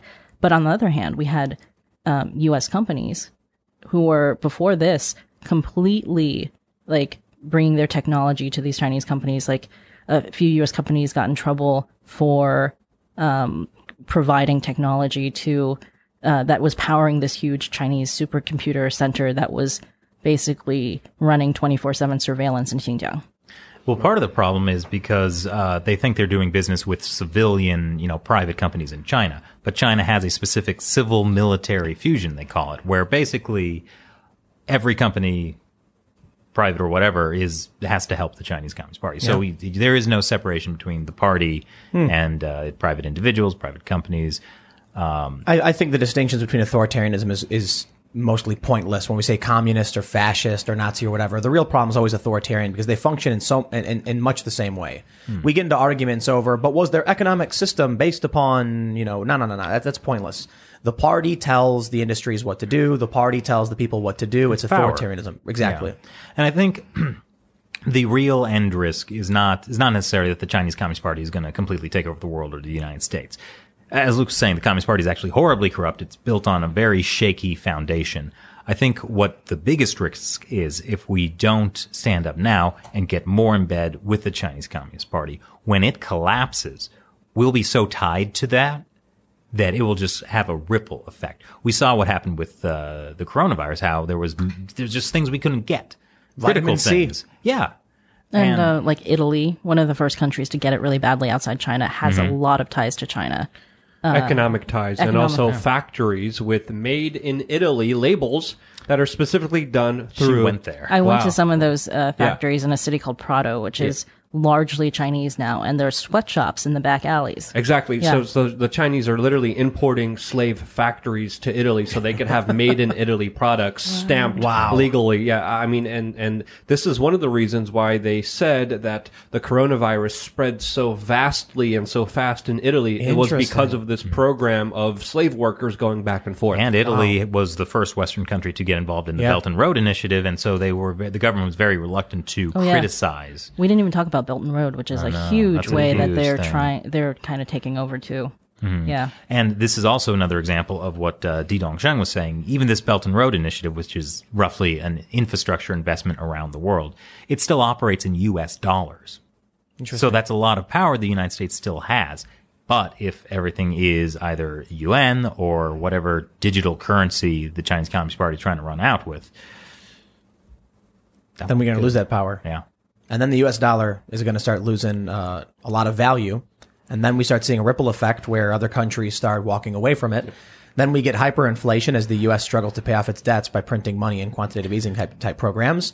And then we start shuffling dollar bills into the gutter, figuratively, like we saw in Weimar Germany. And then the people who bought cryptocurrency and other hard goods will be safe to a certain degree. Are you saying buy Bitcoin? Not necessarily. I think people are obsessed with it because, it's useful, it's valuable, and it's scarce and can only become more scarce. But I always tell people, if you think that we're coming to a point of hyperinflation where you're not going to be able to buy anything, what makes you think anyone's going to want your Bitcoin? If I'm starving and dehydrated, I'm going to be like, get away from me, and I'm going to run towards the guy who's got a bottle of water. So I always tell people, invest in things. Here's what I was telling Ian earlier today. Think about the most common thing you use throughout the day, and most people use, that is the hardest to produce. Whatever that might be, I'm not entirely sure. Perhaps antiseptics. That's kind of what we were thinking of. Smooth jazz. Smooth jazz. That's right. When the apocalypse happens, there's going to be a hot demand for that smooth jazz. Clean drinking water. Perhaps, And but I think what is hard to produce, extremely important and used on a day-to-day basis, antiseptics. That's the first thing I thought of. I don't know if anybody at the top of their head could tell you how to make alcohol. Yeah, anything chemical. Like actual pure ethanol to clean wounds, clean your hands, and you could stub your toe out in the woods and lose your foot, lose your leg, or die from This goes septic back shock. to what we were talking about earlier, where people need to start investing in their communities. Yeah. The more self-sufficient a community is, that's huge. Yep. Then we won't be as dependent on a hostile foreign regime. Yeah. That will use the power specifically to, today the news came out that Turkey is taking 20 million doses of vaccines from China. And they also, in the same, the Chinese state meeting in the same announcement said that Turkey also said that they, approve of China's counter-terrorism efforts and that shouldn't be politicized. And Turkey will not allow anybody within its borders to upset Chinese sovereignty. And what that means is they're going after the Uyghurs because Turkey has the largest population of Uyghur exiles in Uyghurs the are world. a Turkic. I heard a lot that we get our medication, our medications are made in China. Mm-hmm. Is that true? Like the Chinese will manufacture, say, amoxicillin tablets. Do we still use amoxicillin? Yeah, No. Tetracycline. Do they make the tetracycline? For a lot of the cheaper ones, yes. For expensive pharmaceuticals or more complicated pharmaceuticals, we actually mostly manufacture them in the U.S. But a lot of the cheaper, generic, what you're talking about, antibiotics, they come from China, or a lot of times the raw ingredients for those come from China. I think we still use tetracycline, right? That's a common antibiotic. I think so. For something, let's talk about a generic medication that's very common. When it's manufactured in China and brought here, does it go through a rigorous molecular analysis to make sure what's in that is actually what they claim it is? Well, if there was a situation where they were actually exporting trash that was actually killing Americans, that would be a huge issue. But you look at the strategy of China, it's not to come in marching with weapons and shooting people down, it's to subvert. So if they could put something that, let's say there's an ingredient they could add in a small dose. Let's say we're producing these generics that are used, maybe by, 100,000 people per day across the or 100,000 people per week across the United States. We had an ingredient at a ratio of 0.5%, which will create a mortality in the U.S. of 0.1%. Per, you see what I'm saying? I mean, it's an attrition game. They've talked about unrestricted warfare, which is basically war by other means. You don't use troops.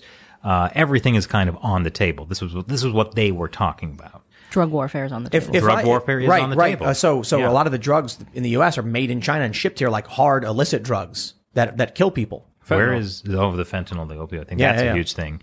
And, they have total government surveillance, but they somehow don't know when factories are sending fentanyl to the U.S. And Or technically to Mexico, which then brings it to the U.S. there's connections to the Mexican drug cartels. I wonder if, You know, if it's something that I can think of off the top of my head, certainly the Chinese Communist Party has had meetings where they're like, can we add something at a very small dose that would go unnoticed, these medications that would create a mortality rate negligible, or unnoticeable, but not negligible to us? I think that would be hard for them to do. I wouldn't say that they wouldn't try to do something like that, but the danger is in that being discovered and the backlash being so, because like you look at what they've done with they tried this whole mask diplomacy thing a few months ago where they were like, oh, we are going to send masks like, KN95s for the coronavirus to all these different countries around the world. And they were bonked. And tests. And they were, and there was a huge backlash. So that was bad for them to have like the quality thing. So if it's like, if it's like, oh my gosh, drugs from China are faulty, then that would be worse for them. But what if nobody noticed? Well, I think the point Shelley is making is that that's still a risk of being exposed versus like all the other ways that they are very successful at subverting the United States. Like just buy off Wall Street. Or buy off the incoming president, They start. Or go after his crackhead son. Yeah. I mean, that's they definitely target family members of politicians. They definitely they'll target like small time mayors or, state senators. Yeah, we just heard that No recently. one is small Yeah. enough. Yeah, no one, Yeah. like they'll try anybody. Even the most insignificant politician you could think of could be sleeping with a Chinese spy, like somebody who has no merit or value to the political system, maybe a congressman from California. A dopey-looking one with blonde hair. Yeah. Who farted on camera once. Hey, even a great man like Rudy Giuliani farted on camera. Oh, that's true. Yeah, Yeah, he true. did. And oh man, do you see when he blew his nose and then wiped his face? with the- Swalwell or Giuliani? Giuliani. I didn't see that. Yeah, the congressman we're talking about was Swalwell, who was banging the Chinese spy, and Allegedly. Well, Allegedly. actually, I don't even know if that's allegedly Anymore. Well, that wasn't in the Axios article. I think that Oh, yeah, was they like never a linked it later accusation. He's So- not denying it, which No, is that's important to true. understand here. But one thing that you brought up that I think is really worth considering is China's relationship with other countries. You specifically brought up Turkey, but I really wanted to talk about Russia because there's many official and unofficial alliances that they have with Russia, which again, now Biden is kind of pointing as the main geopolitical foe to the United States. But we also have to understand, geopolitically on the world stage, Russia and China have always been together, especially when it comes to significant moves against the US dollar, and especially when it comes to countering American foreign policy, like with Iran, Syria, Iraq. They get involved and they work together against US interests together. So how do you see this kind of working out if the United States pushes towards a bigger conflict with Russia? How do you see China being involved in that? Well, I think a year or two ago, Xi Jinping actually gave Putin a friendship medal. You can look it up. It's a very nice. Aw, was it like a heart? And it was like half the heart? It and was then he like had this half? It was big glorious, gold, yeah. like all these medals all the way down. It was insane. They do these weird things where like Xi will go to Russia and have like caviar, or Putin will come to China and they'll like have Putin make a dumpling. And they last time Xi Jinping went to Russia, they had like Xi Jinping's favorite ice cream. Remember this? Oh yeah, Yeah, there that was, like the last specific time he'd come brand. to Russia, he'd like said this ice cream's great, so they had like buckets of this ice cream. Which is for why him. Trump gave Xi Jinping the best chocolate cake ever.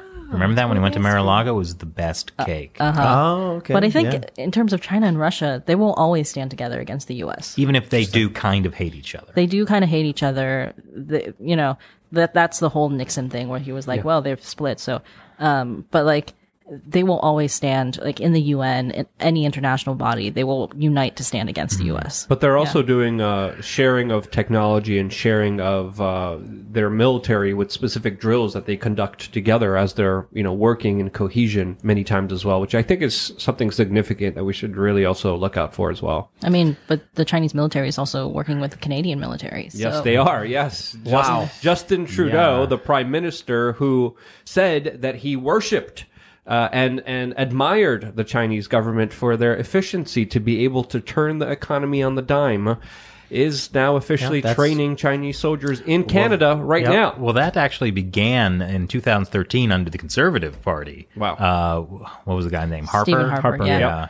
It doesn't matter. These political parties, I don't know much about Canada, but I'll tell you the Republicans and the Democrats. Oh, yeah, this was a failing of Republicans and Democrats. Bush messed it up. Clinton really messed it up.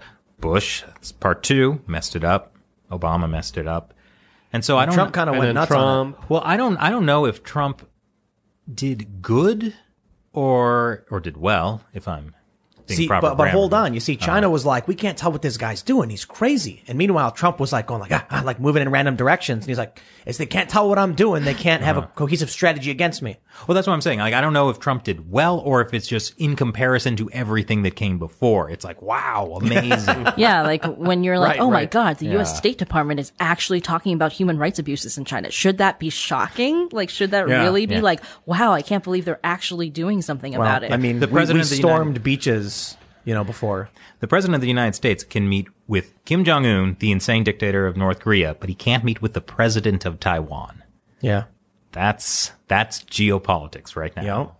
Well, how about we go to Super Chats, see what the viewers have to say. If you haven't already smashed that like button, I see many people have noticed we have this cool, fancy new graphic that says smash the like button and share this video. Shelley and I have learned that we need to also encourage people to smash buttons. Well, I think people genuinely aren't aware. It's like a metric YouTube uses for recommendations. They really It is do. important, yeah, and sharing also. It really is a huge help. That's to why channels. I think they've sort of tried. YouTube has tried backing away from the like button because there used to be these videos where like people would be like, "Let's get 50 billion likes," but they still do. It does. Like the more likes it gets, the more they'll share it in the immediate. So Which is important because of all the things that YouTube has openly said they're going to do that kind of hurt channels like your channel, like our channel. So we got a great super chat here from Rudy C. Winslow. He says, ACAB. Are you guys familiar with ACAB? Well, all communists are bad. Oh, I like that. I didn't know. adaptation. I didn't know that was what it meant. I what was see the it thing everywhere. about communist? Was it communist bandits that Oh, YouTube that YouTube censored? was briefly censoring Gongfei in Yeah. Chinese. But I didn't really know that term, communist bandit, right? Yeah, but that's a really old, weird term. But it's great. I find it. Yeah. I keep meaning to use it more. So Eric Cecil says, my response to Andrew Yang's vaccination verification plan is that maybe we should start with requiring a driver's license when voting. Good advice. Eddie Johnson says, I'm so excited that you have China Uncensored, but where's Matt? Oh, Matt is hard at work. We've left him back writing scripts while we have fun here with you, Tim. Being and forced you. to watch horrible. Oh, interesting. Here's a good recommendation. Man of Culture says, hey, Tim, next time get America Uncovered on the show. That would be Hey, great. America idea. Uncovered. I've heard about that show and its Yes. handsome host. Yes. Yes. I completely unsolicited, but I recommend you the subscribe. the host who is absolutely not you, of course. No, because I host China Uncensored. That's Right. right. Yes. Chuck U. Farley says, Tim and Luke should do a tour with special guests like Jimmy Dore, Jason Burmis, Esai Morales, etc. Yeah, that'd be cool. Jimmy Dore is amazing. Jimmy Dore he had a great rant about the transfer of wealth that's going on with COVID and stuff. And he's a lefty guy, so he's very much for Medicare for all, but he's pointing out the very important things that I think doesn't matter if you're left or right. Yeah. They're extracting wealth, sending it up to the elites, etc. Yeah, and I worked with Jason Burmis before. He's a great guy. But what would we do? We're going to go on tour and just argue with each other, maybe? You get a big Class A camper. We do our standard YouTube programming from the camper as we drive across the country, and then do late night shows. As we cancel each other out by screaming and being too loud. Yes. And then Saturday or Sunday night, we do a special, like, we're here in Cleveland, we're doing a live show, and we'll get a bit, well, you can't do that anymore because of COVID lockdown, so wouldn't work. We'll pull the camper up into a random park and tell everybody to come, and we'll put the speakers on blast. Ty Chapman says, Tim, ask about the Chinese-India conflict. India is dominating, last I heard. Oh. Dominating? I don't know. That's kind of a stretch. Gosh, that's a big topic. So essentially what China is doing in India is the same as what it's done in the South China Sea, like salami slicing, bit by bit. They'll like go a little bit further on a disputed border, build a base, and then like if Try you start to fight slowly back, take the territory. Yeah. yeah. But India has been great about now recently, like banning a lot of Chinese apps. You've seen India joining the Quad is the great new alliance that has been coming out, which is an alliance between India, the U.S., Japan, and Australia. Interesting. And this basically it was Japan's idea, like in 2007, 2008, and it basically died because no one wanted to stand up to China. In the past couple of years, it's suddenly come back. So, yeah, India is definitely on the front line with the fight for the Chinese Communist Party. And they managed recently to take back some territory. That's yeah. true. Interesting. Yeah. But China has a thing called the String of Pearls, which is basically them making not naval bases all around the Indian Ocean, just potential Ports. deep water ports. Yeah, ports. For, you yeah. know, like in Pakistan. Right. India's good neighbor, Or Pakistan. Sri Lanka. Or Sri Yeah. Lanka. Daniel Maxwell says, in the third world countries, China is doing exactly what the U.S. was doing during the Cold War with the Soviet Union. The major difference is they are also trying to buy influence in the United States, and they are succeeding at it. Yep. Zachary Pasquale says, Chris, what do you think is the biggest, most long-term repercussion for our country under a Biden administration in terms of our unofficial Cold War with China? Well, a lot of people are encouraging Biden to do a reset, a China reset. If that happens, that's bad for, as Tim said, liberal democracy around the world. I don't know if you want to add anything to that, Shelley. Well, basically, yeah, like not standing up to China, kind of letting them walk all over They the can't U.S. succeed. And yeah, like if we don't do something about it, not just economically but geopolitically, like if we kind of go back to like engagement, and we don't want to make them mad. That is like the number one thing. You can't engage with a country with concentration camps and forced organ harvesting and where having a brother or sister was illegal. Yes, correct. Mitchell says, Chris and Shelley are great guests. Their show led me to your show. Everyone keep up the good work. Appreciate it. Nice. Cliff Lee says, Chris, Shelley, I'm glad you finally made it on the show. Thanks for all your hard work in Hong Kong last year. Thank you. It's great to be on the show. I had friends, a this is good great. friend, Yeah. Vince, pushed me to get on your show. So Oh, right on. Yeah, man. Cool. I mean, we've been getting messages all the time recommending you guys, saying you because we always talk about China. It comes up, you know. And I guess you guys are the experts, huh? I'm happy Yeah. you guys are here. I'm happy you're here, Luke. Dak941 says, look forward to the show every night. Thanks for all you do. 2 questions. What happened to the SIG? Can someone come by to skate if properly vetted? No need to be on the show. Just want to skate. The answer to number 2 is yes, you can. We have 2 skate parks. We are going to be doing a vlog, and we are going to be, I guess, legitimately a private location, but we're going to allow certain, people to come hang out periodically. It just depends. Once we get the proprietary website up, it's going to be over at timcast.com. We're getting pretty close to launching it. Probably going to be like a membership thing. So there's going to be like a platinum tier members, and we'll only have maybe like 10 of those available. And those are people who can like come and freely, hang out at the park or whatever. And it'll be like a vetted thing for sure. As for the SIG, oh man, I don't think anybody asked about that. Yeah. Never got it. With all due respect and appreciation to the Crowder team for trying to get me this SIG M400, which would have been awesome. It got sent to a location too far for me to actually go get it. And I was in New Jersey, and considering the laws with New Jersey, it would have been, I would just call it impossible. It would have required me to have canceled a portion of my day to drive an hour and a half there and an hour and a half back. And then I would have to wait 5 days, then drive an hour and a half there and an hour and a half back. And that was just completely impractical. So I never ended up getting it, unfortunately. And, that's it. No SIG. So, Sad but story. they tried. I have no idea what happened to it. I wonder if it just got sent back or something. So, but hey, it is what it is. Sometimes you can't cry over a free gun you didn't get. All right, let's see. Kylo says, is the CCP attacking Canada and the U.S. simultaneously? Is this what soft war looks like? Oh yeah, Canada's getting hit hard. Australia's getting hit hard. I would say it's worse in Canada and Australia than it is in the U.S. That's true. because they're actually kind of afraid of the U.S. That's why U.S. is enemy number 1. So Australia and Canada they saw as like softer targets that are weaker. Which is why they've kidnapped Canadian citizens. Yeah, basically. Really? Yeah, The 2 Michaels, Michael Covert, Michael Spavor. they've been in China for 2 years. Yeah, basically after Canada arrested the CFO of Huawei because of violations on U.S. sanctions on Iran, China in turn kidnapped 2 Canadian citizens. They were in China. They were in China. They were Okay, in okay. China. But they've essentially been held without any real charges. I think they've been charged now with like spying. Yeah. Wow. But They've been held for 2 years now and basically made it very clear to the Canadian government that if they release the CFO of Huawei, then these 2 Michaels get released. Yeah. Trudeau recently said he's hopeful the situation will be resolved. Hayden says, it passed by a while back with little attention because of the news cycle speed, but Cocaine Mitch's wife, Elaine, is from a family that runs a shipping company where the ships are built in China with funding from the CCP and ship goods to China, Elaine, Secretary of Transportation under Trump. Yep, I was were talking talking about about that and sharing the article right before the show began, and even a couple days ago when Mitch McConnell came up, specifically blocking Trump and, of course, the election, telling the senators not to challenge it. We were in DC a couple years ago at a think tank event, and somebody brought up Elaine Chao and everybody kind of laughed because everybody knew that her family had these close ties to the Chinese Communist Party, but also knew that Washington wasn't going to do anything about it. Wow. Rita Ho says TSMC is a Taiwanese company and recorded number 1, 53.9%, in global semiconductor foundry market, while Samsung occupied only 17.4%.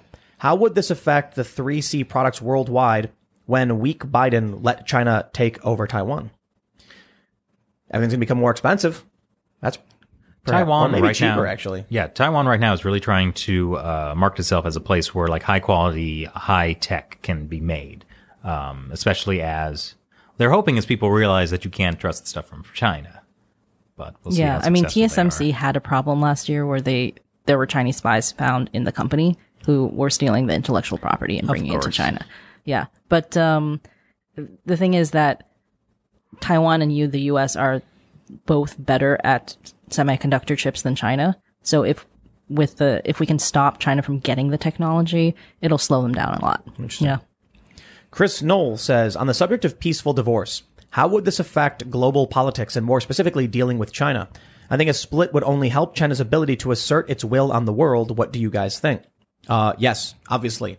If the U.S. broke into two different countries, like what do they call it? The United States of Canada and Jesus Land. Yes. There would be no United States on the political stage at all. Treaties probably wouldn't exist anymore. And there'd have to be all new negotiations with everyone. And who would even control military bases? I don't even know.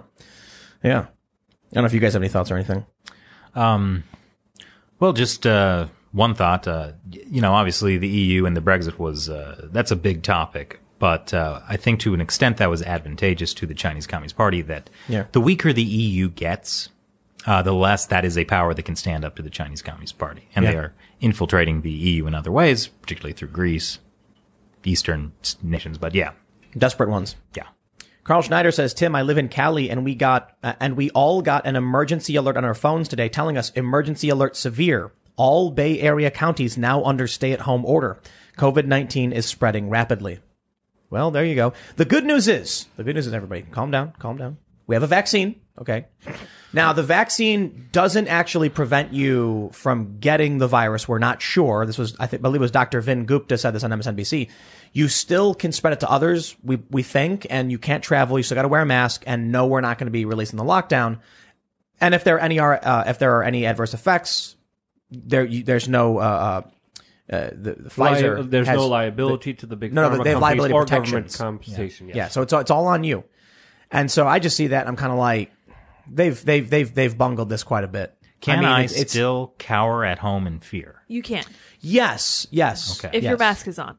Yes. Oh, and you're well, and obviously. If you're going to have anything to eat or drink, make sure you put the mask back on in between sips and bites. And in the shower. And maybe having a nurse that is prone to, quote, fainting, as the official story is now, maybe not have her the representative to get the first jab. That is kind of weird. That is weird. That's the official story. I was wondering about this because there's a bunch of stories popping up about, that drive fear. And some of them are kind of isolated incidents. Like we had an anaphylactic response to a medical worker in Alaska, one person. Mm-hmm. And I'm kind of like, is that something that needs to be reported? Or is the media trying to just kind of like scare us all the time? They're It doesn't trying to sound scare right. us Well, that's all what the That Right. doesn't time. sound Yeah. like the media. But I have to wonder, I'm like, don't they want the vaccine? And then I realized, no, they were the ones claiming Trump could never pull it off. They want ratings. Right. Yeah. So now it's, they chose the woman who has a fainting disorder and they give her the vaccine and then she faints and the video goes viral. Or they give an empty syringe to a guy. That was hard to watch. That was really hard to watch. Well, I Poor think guy. I think the simple solution we talked about is he just accidentally reused the other needle. yeah, even worse. I saw you saying that. Whatever it is, whether if it's an incompetence or a conspiracy, it doesn't really build trust. Yeah, Yep. no, it doesn't. Akapot says, with China, it's all Sun Tzu, the art of war, know your enemy. The CCP knows this well, and their tentacles are in everything in our country. Russia too, but not as prolific. We have adversaries that hate us, collectivists. I kind of want to push back on that a little bit. I don't think people always compare it to Sun Tzu, The Art of War. the Chinese Communist Party was a hard split from the 5,000 years of Chinese culture. What the tactics of the Chinese Communist Party are communist tactics that you've seen used around the world, the way they flip and invert things. So I wouldn't say this is a result of Sun Tzu. This is specifically communist tactics that they learned from the Soviet Union and improved upon. It's one of those things where we don't really want to think of China as like a Marxist-Leninist Maoist country, but it is. And because like also people want to learn about Sun Tzu and Chinese culture. That's so much more fun to study than like Leninism, right? Yeah. Jose Pereira says Portugal has a 500-year relationship with China. China has invested a lot of money in Portugal, the Golden Visa scheme, and even talked about China interest in the Lajes Air Base in the Azores. Interesting. Trip to Portugal, Shelley? Yeah, apparently. Balian says Alaska has a crap load of rare earth minerals, some that aren't anywhere else. Yet all the hippy-dippy tree lovers up there don't want us to mine them. Not in my backyard. Yeah, yep. In the meantime, we have these, environmentalists, climate change people who don't seem to care at all about China. Well, no, we need to work with China on climate change. That's right. That's one of the, that's the kind of line from the engagement people. Oh, yeah. That we need to work with them. Yeah. Get that Paris Climate Agreement. Yeah. Lucas Oberhauser says, really glad you had Chris and Shelley on tonight. I've been a big fan of China Uncensored for a long time now, and has been a great way to keep up to date with what's been happening. The U.S. news never covers. It is really interesting, though. It's good and bad at the same time. It would be better if we had a media that told you things that actually were important across the board. But if people are going to specific sources, like you watch my content and we talk about very specific things in politics, typically rag on the Democrats, and you need a healthy diet. You got to mix it up with something else. We don't really have, you turn the news and they'll give you, 5 minutes of each major segment anymore. Maybe that's not even the best thing. But then maybe people only hear the news about one thing, and maybe it's better to be more well-versed on single issues than to be only knowing a little bit about a bunch of things, perhaps. Good argument. Well, it could go either way, I guess. Sombrero Cat LLC says, Tim, you need to have Joshua Phillip, too. He made a great documentary about the CCP connections with the election. Great show, as always. We will look into it. Isaac Castillo says, everyone exclaim Shelley to show appreciation. There you go. Shelley! Texas Ranger says, Falun Gong is a cult, according to my Chinese-American friend. The People's Republic of China is an evil, godless empire bent on world domination. Okay. I guess he doesn't like either of them, huh? The cult thing was actually something that they managed to use in Chinese when they first started going after Falun Gong. They didn't call it a cult. They called it a heterodox organization, which is anything like that the government doesn't approve. But cult in English sounds so much better and snappier and makes people hate it. Yeah, like how Uyghurs went from splitists to terrorists. Yes, basically. Yeah. Jacob Meyer says, love you, Chris, and I watch China Uncensored every day. Thank you for doing what you do. Thanks. I don't know how people like me would ever know what's going on if you weren't there doing the best damn reporting I've ever seen. Oh hey, Tim. Yep, I'm just here. Just the host. Rain says, I'm so glad you have these guys on. I've watched China Uncensored on and off for years, and hearing them in conversation, it helps out a lot of context. There you go. Awesome. Very cool. Drizzt says, Obama threw our oath to help Ukraine when Russia invaded them. So I'm sadly not surprised about Southeast Asia. That's a good point, too. Yeah. Brewmaster Monk says, a hot war would be a useful way for China to deal with its gender imbalance, especially if they think their liberalization is inevitable anyways. The one way they actually are dealing with the gender imbalance is the Belt and Road Initiative, because they can export all of these young men who are not, can't find jobs or, send them to Africa or South America, and they can go build the roads there. Wow. Yeah. Ted says, Chris, I've been following your show for years, and I've been asking Tim in the chats for weeks to have you on, and I'm so glad it happened. Chris, Shelley, Tim, Lids, I love you guys, and I've been sharing your content a lot. Really appreciate Thank it. you, yeah. What about me? Yeah. Well, Luke is a great guy. Okay. I needed that. Thank you, Chris. Appreciate that. Not Good at Username says, Duterte is making a big mistake ending Philippines' relations with the U.S. and getting closer with China. Talk about independency. Yeah, I think Duterte definitely, when he was campaigning, he was like, I'm going to stand up to China. And then when he got into power, he was immediately the Philippines could be another Chinese province. And we haven't even talked about all the horrible things that are happening in South Korea right now. Oh yeah. That's Waffles Sensei says, "Hey Tim, don't you think it's really weird that the narrative was set so fast to blame Russia for the cyber attacks? Could be true, but I think in the long run we will need Russia as an ally, not an enemy, for the days ahead. I believe Trump understood this too." That's what I thought. Perhaps. I do think them immediately coming out and being like, it's cyber Pearl Harbor and Russia did it. I'm like, okay, well, we need to have like hearings or something or some legitimate news coverage, not from someone I don't trust. China 'cause- has hacked the U.S. a lot in the past. And we've not done, we've not done anything about that, huh? They're probably hacking us right now as we speak in many This ways. podcast? Oh, we didn't even talk about Zoom. On Zoom. Yeah. Oh, yeah. Zoom. Yeah, that was a big story. That the Department of Justice just unsealed an arrest warrant for like a Chinese Zoom executive for literally taking user data from the U.S. and giving it to the Chinese government. Wow. And so that's when everybody was like, Zoom is like, it's kind of sketchy because it has, all the stuff in China and the servers in China. Should we be worried about it? The answer was obvious. Yes. Yeah. Cameron Ham says China's spy list leaked, and 2 days later, our entire government was hacked, and they blame Russia. It's clear it was China. Well, the hack happened 9 months ago, and I believe that was under Chris Krebs, who was recently fired by Trump. Oh, but he told me it was very secure. He said we had this most secure election ever, and he didn't even realize the biggest hack had happened right under his nose. Yep. Well, there you go. Jessica says, really enjoy Luke on the live show and very excited for the future content you have planned. Keep doing what you're doing, Tim. I've learned so much to discover your channels. Thank you. Well, thank you for watching, and your super chat helps sustain us. There you go, Luke. Yeah. Bill says, yes, an international investigation found, based on Spanish sewer samples, that COVID-19 was present at least 6 months before the fake outbreak. God forbid we use science, facts, and reason. Well, I don't know about all that, but thanks for the super chat. Well, there was some data and suggestions that this sickness was around far earlier than originally thought. So the origin, we still don't know where it came from. We still don't have a patient zero, but magically in 6 months, we have a rushed experimental vaccine that's going to fix everything. So that's great. But what we do know is it definitely did not come from China. Definitely. Yeah. Of course. Of course. Let's see. Crazy Man Jack says, the sickest thing I have ever seen was a video of a man boiling a dog alive, prodding with a stick to keep it in the wok. Supposedly, they believe the more pain they cause the animal, the better it tastes. Please ask your guests why this is a thing. Is that a thing?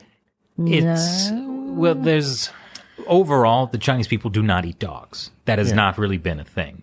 Except for like in extreme famine times. In Vietnam, they do, though, don't they? Well, it does happen Korea, in China. they do. Yeah. But there is this thing called like Yunnan dog meat I dog can't meat eating remember the festival. place. I forget where it is, but then the specific festival is dedicated to eating dogs, and they do believe that the more pain. It was better kind taste. of like a weird PR stunt by this town where they were like, we don't have anything we're known for. I know, we'll have a dog eating festival because it's not traditional in China to eat dogs at all. Yeah. I always thought people were worried that the fear and pain would make the meat taste bad. Like it would cause chemical imbalances and like spikes. No, not according to these chefs. Wow. Thanks. There you go. Ted 2 says, Chris Shelley, I'm a huge longtime fan of your shows, of all your shows. I commented repeatedly asking Tim to get you. Is this the same comment? Is it weird? Or is YouTube just doubling it up? Many people have the same opinion about us. That's right. That's right. Sebastian Serva says, any opinion on the on Ripple, XRP, or cryptocurrency in general, and ISO 20022? Do you think this fits into the agenda of adapting digital currency, global capital, and maybe even the Great Reset and the Fourth Industrial Revolution? I think Bitcoin's going to be worth an insane amount of money in a certain amount of time. I don't know the exact time frame. There are some people predicting that within the next year or two, one Bitcoin will be $300,000. Yeah. Some people are saying by the end of this year, so in the next couple of weeks, we'll see it at 28,000, which is easily doable. I mean, it's already at 22 or 23. It's been gone on a little bit. I do think a Bitcoin will be upwards of $1 million at some point. Really? But you have to think about it. It's not a bold prediction. The Bitcoins can only disappear. So I actually had a computer with some coins on it a long time ago, got destroyed. Those coins are gone. You can't bring them back. So long as there's a finite amount of the coins, but the utility remains and people are holding it, the more people who want to buy it that exist, but the shrinking supply means the price can only go up in the long run. Unless, of course, people ultimately just abandon it because they don't want it. I really don't think that would be the case because there's a real utility in it in transferring, wealth and value very quickly. So I ultimately think a Bitcoin will be worth more than $1 million. I mean, if Bitcoin remains the dominant most, coin that people have confidence in, cryptocurrency, then at a certain point, the currency will become more and more scarce, but more and more valuable. More people want it, less of it exists. The trajectory is just straight up. If you want to use it for some utility purpose, like if I want to transfer, $100 to Luke, I don't care about the value of the currency. I'll buy $100 worth of Bitcoin, send it to Luke, and he'll sell it all within a split second. So it's almost like a value protocol. You've been using that with people you've been working with in like Europe, right? Crypto? Like paying people like that. No. Oh. No, the people I've paid have always been just the regular old way. Oh. It's like, PayPal or something. Who am I thinking of? I don't know. But if someone wants to buy that, the people who are holding it are essentially holding that service. So if you're like, hey, I need to buy some coins, send to my buddy, it's like, then the person who has it can charge whatever they want, but you don't care. You're like, I want $100 worth. Okay, well, I'll give you one. You can sell it for one. Okay. So whatever the value is, I think ultimately will just keep going up. But maybe not. I don't know. I think it ultimately will because it's everything global elites and special interests want. Completely traceable. We were talking about this earlier. Andrew Yang posted, is there a way we can check to see if everybody's been vaccinated, right? I'll tell you what I'm surprised they haven't already done is a cryptocurrency for tracking vaccinations and contact tracing. Because think about it. You'll have a public ledger. They can see if you've been vaccinated. Why are you giving them ideas? I don't know, because I'm sure they had the idea already. Oh, maybe not. Whatever. It's a good idea. I think it's a nightmarish scenario. It's a mass surveillance. But if you think about how contact tracing works, you go to a restaurant and they're saying they're going to scan your barcode or whatever. Imagine if it was all just on the blockchain. Everything just, I actually think that'd probably be bad for them. That's probably why they didn't do it. They want the proprietary information, tracking all your information, knowing everything about you, and not letting anyone see it. So they don't want it publicly on the blockchain. All right, let's see what we got here. Bandrew Scott says, Chris and Shelley, short of sharing China Uncensored with everyone we know, what can we do to help fight the human rights abuses in China? Limit purchases of products made in China or something else? We get that question a lot. Definitely sharing the episode is good. I'm not saying that just for self-interest, but like the more people who are aware it's really important. But, like study Chinese in school, get involved in think tanks, get involved in politics. We need people who know what's going on in positions of power.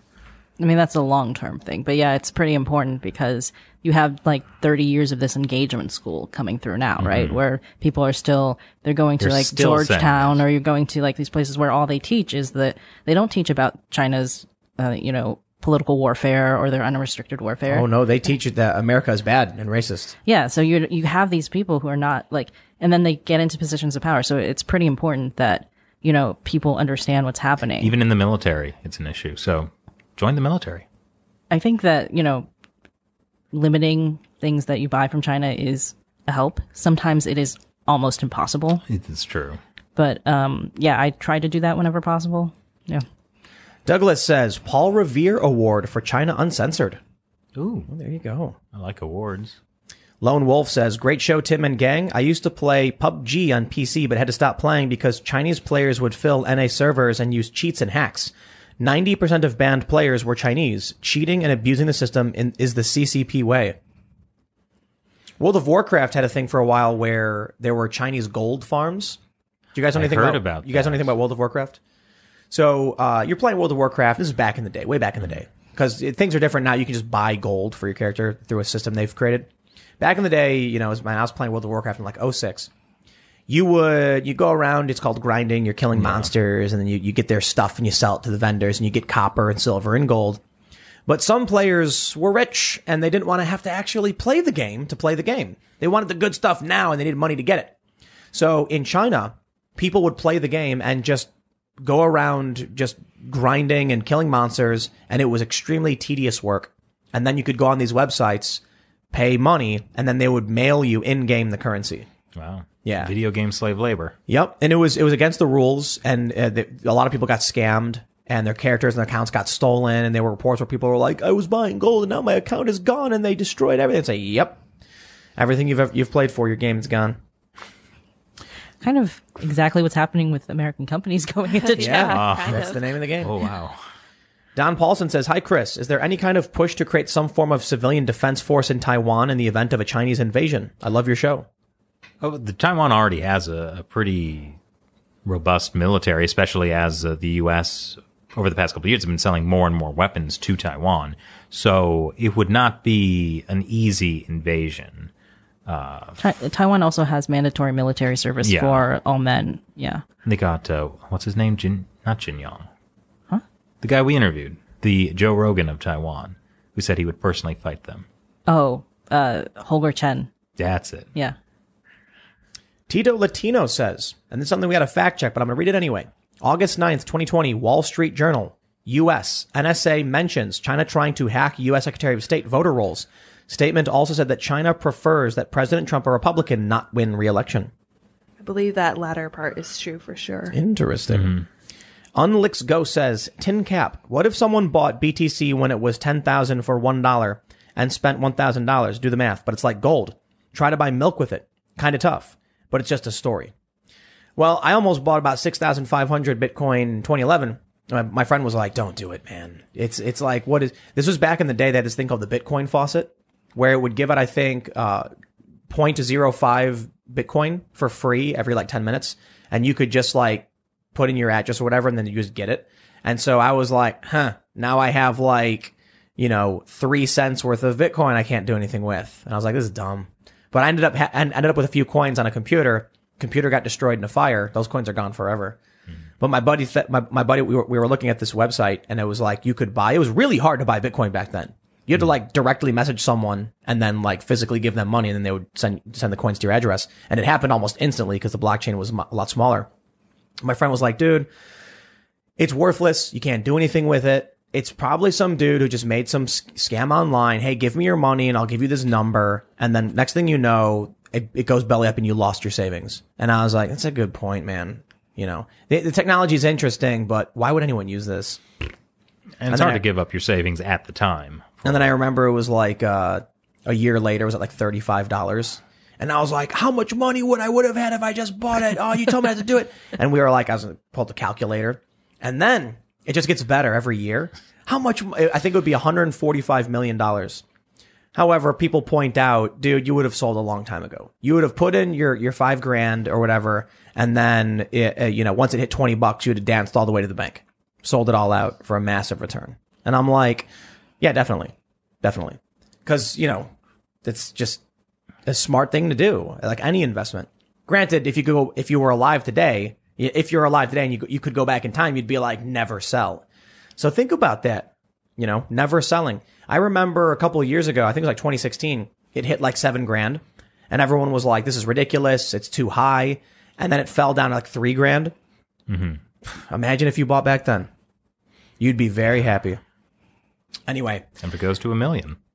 Chris and Shelley, thanks so much for hanging out.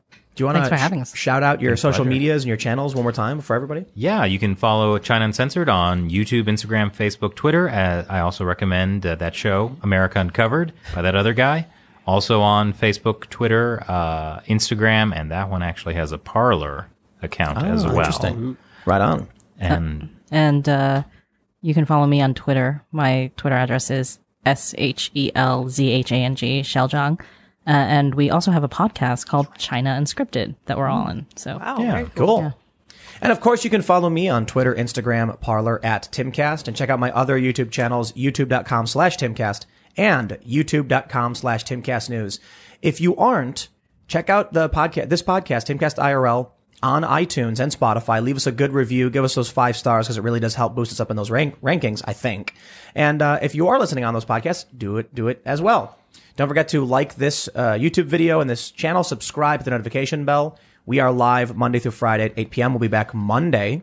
And, of course, you can follow at Luke Rutkowski, who's wearing a very spicy T-shirt. Well, I'm under Luke We Are Change on Venmo, Instagram, Cash App, Twitter. Thank you. You guys are being too nice to me. And, coincidentally, again, I have another We Are Change T-shirt, which is a great conversation starter, which I love to wear publicly to bars and to other places where you get to talk to people, which you could get on teesprings.com/stores/We Are Change. Thank you, guys. And don't forget to follow at Sour Patch Lids, Yes, who you can pushes follow all me the as well. buttons. Right on, everybody. Again, thanks so much for hanging out. This was a great conversation, and probably have you back on at some point. I'm sure the conversation around China will get spicier as time goes on. So That was great. Yeah. Lots of fun. And I can't believe I'm sitting in the chair that Alex Jones sat in. it's you right. are sitting. Is that why you picked that side? You're like, I want to sit in Jones's Well, chair. I can feel the residual male vitality. Yeah, for sure. Michael Malice left his super male vitality here. It's just been sitting. I don't know what to do with it, so it's just on the table. People are walking in. it's a relic. Whenever someone comes in, I go, "It's for you, actually," and then I take it back. Michael, come get your super male vitality. Well, hey, instead of worshiping mangoes, we can worship Mike Malice's right. super male vitality. Let's get a painting of the people holding it up. And what's the other one called? The Brain Blast? Is that what it is? Yeah, Brain Blast. I don't know. Is that No, what that's the Jimmy Neutron thing. Anyway, thanks for hanging out, everybody. We'll be back Monday at 8 p.m. And we'll see you all then. Bye, guys.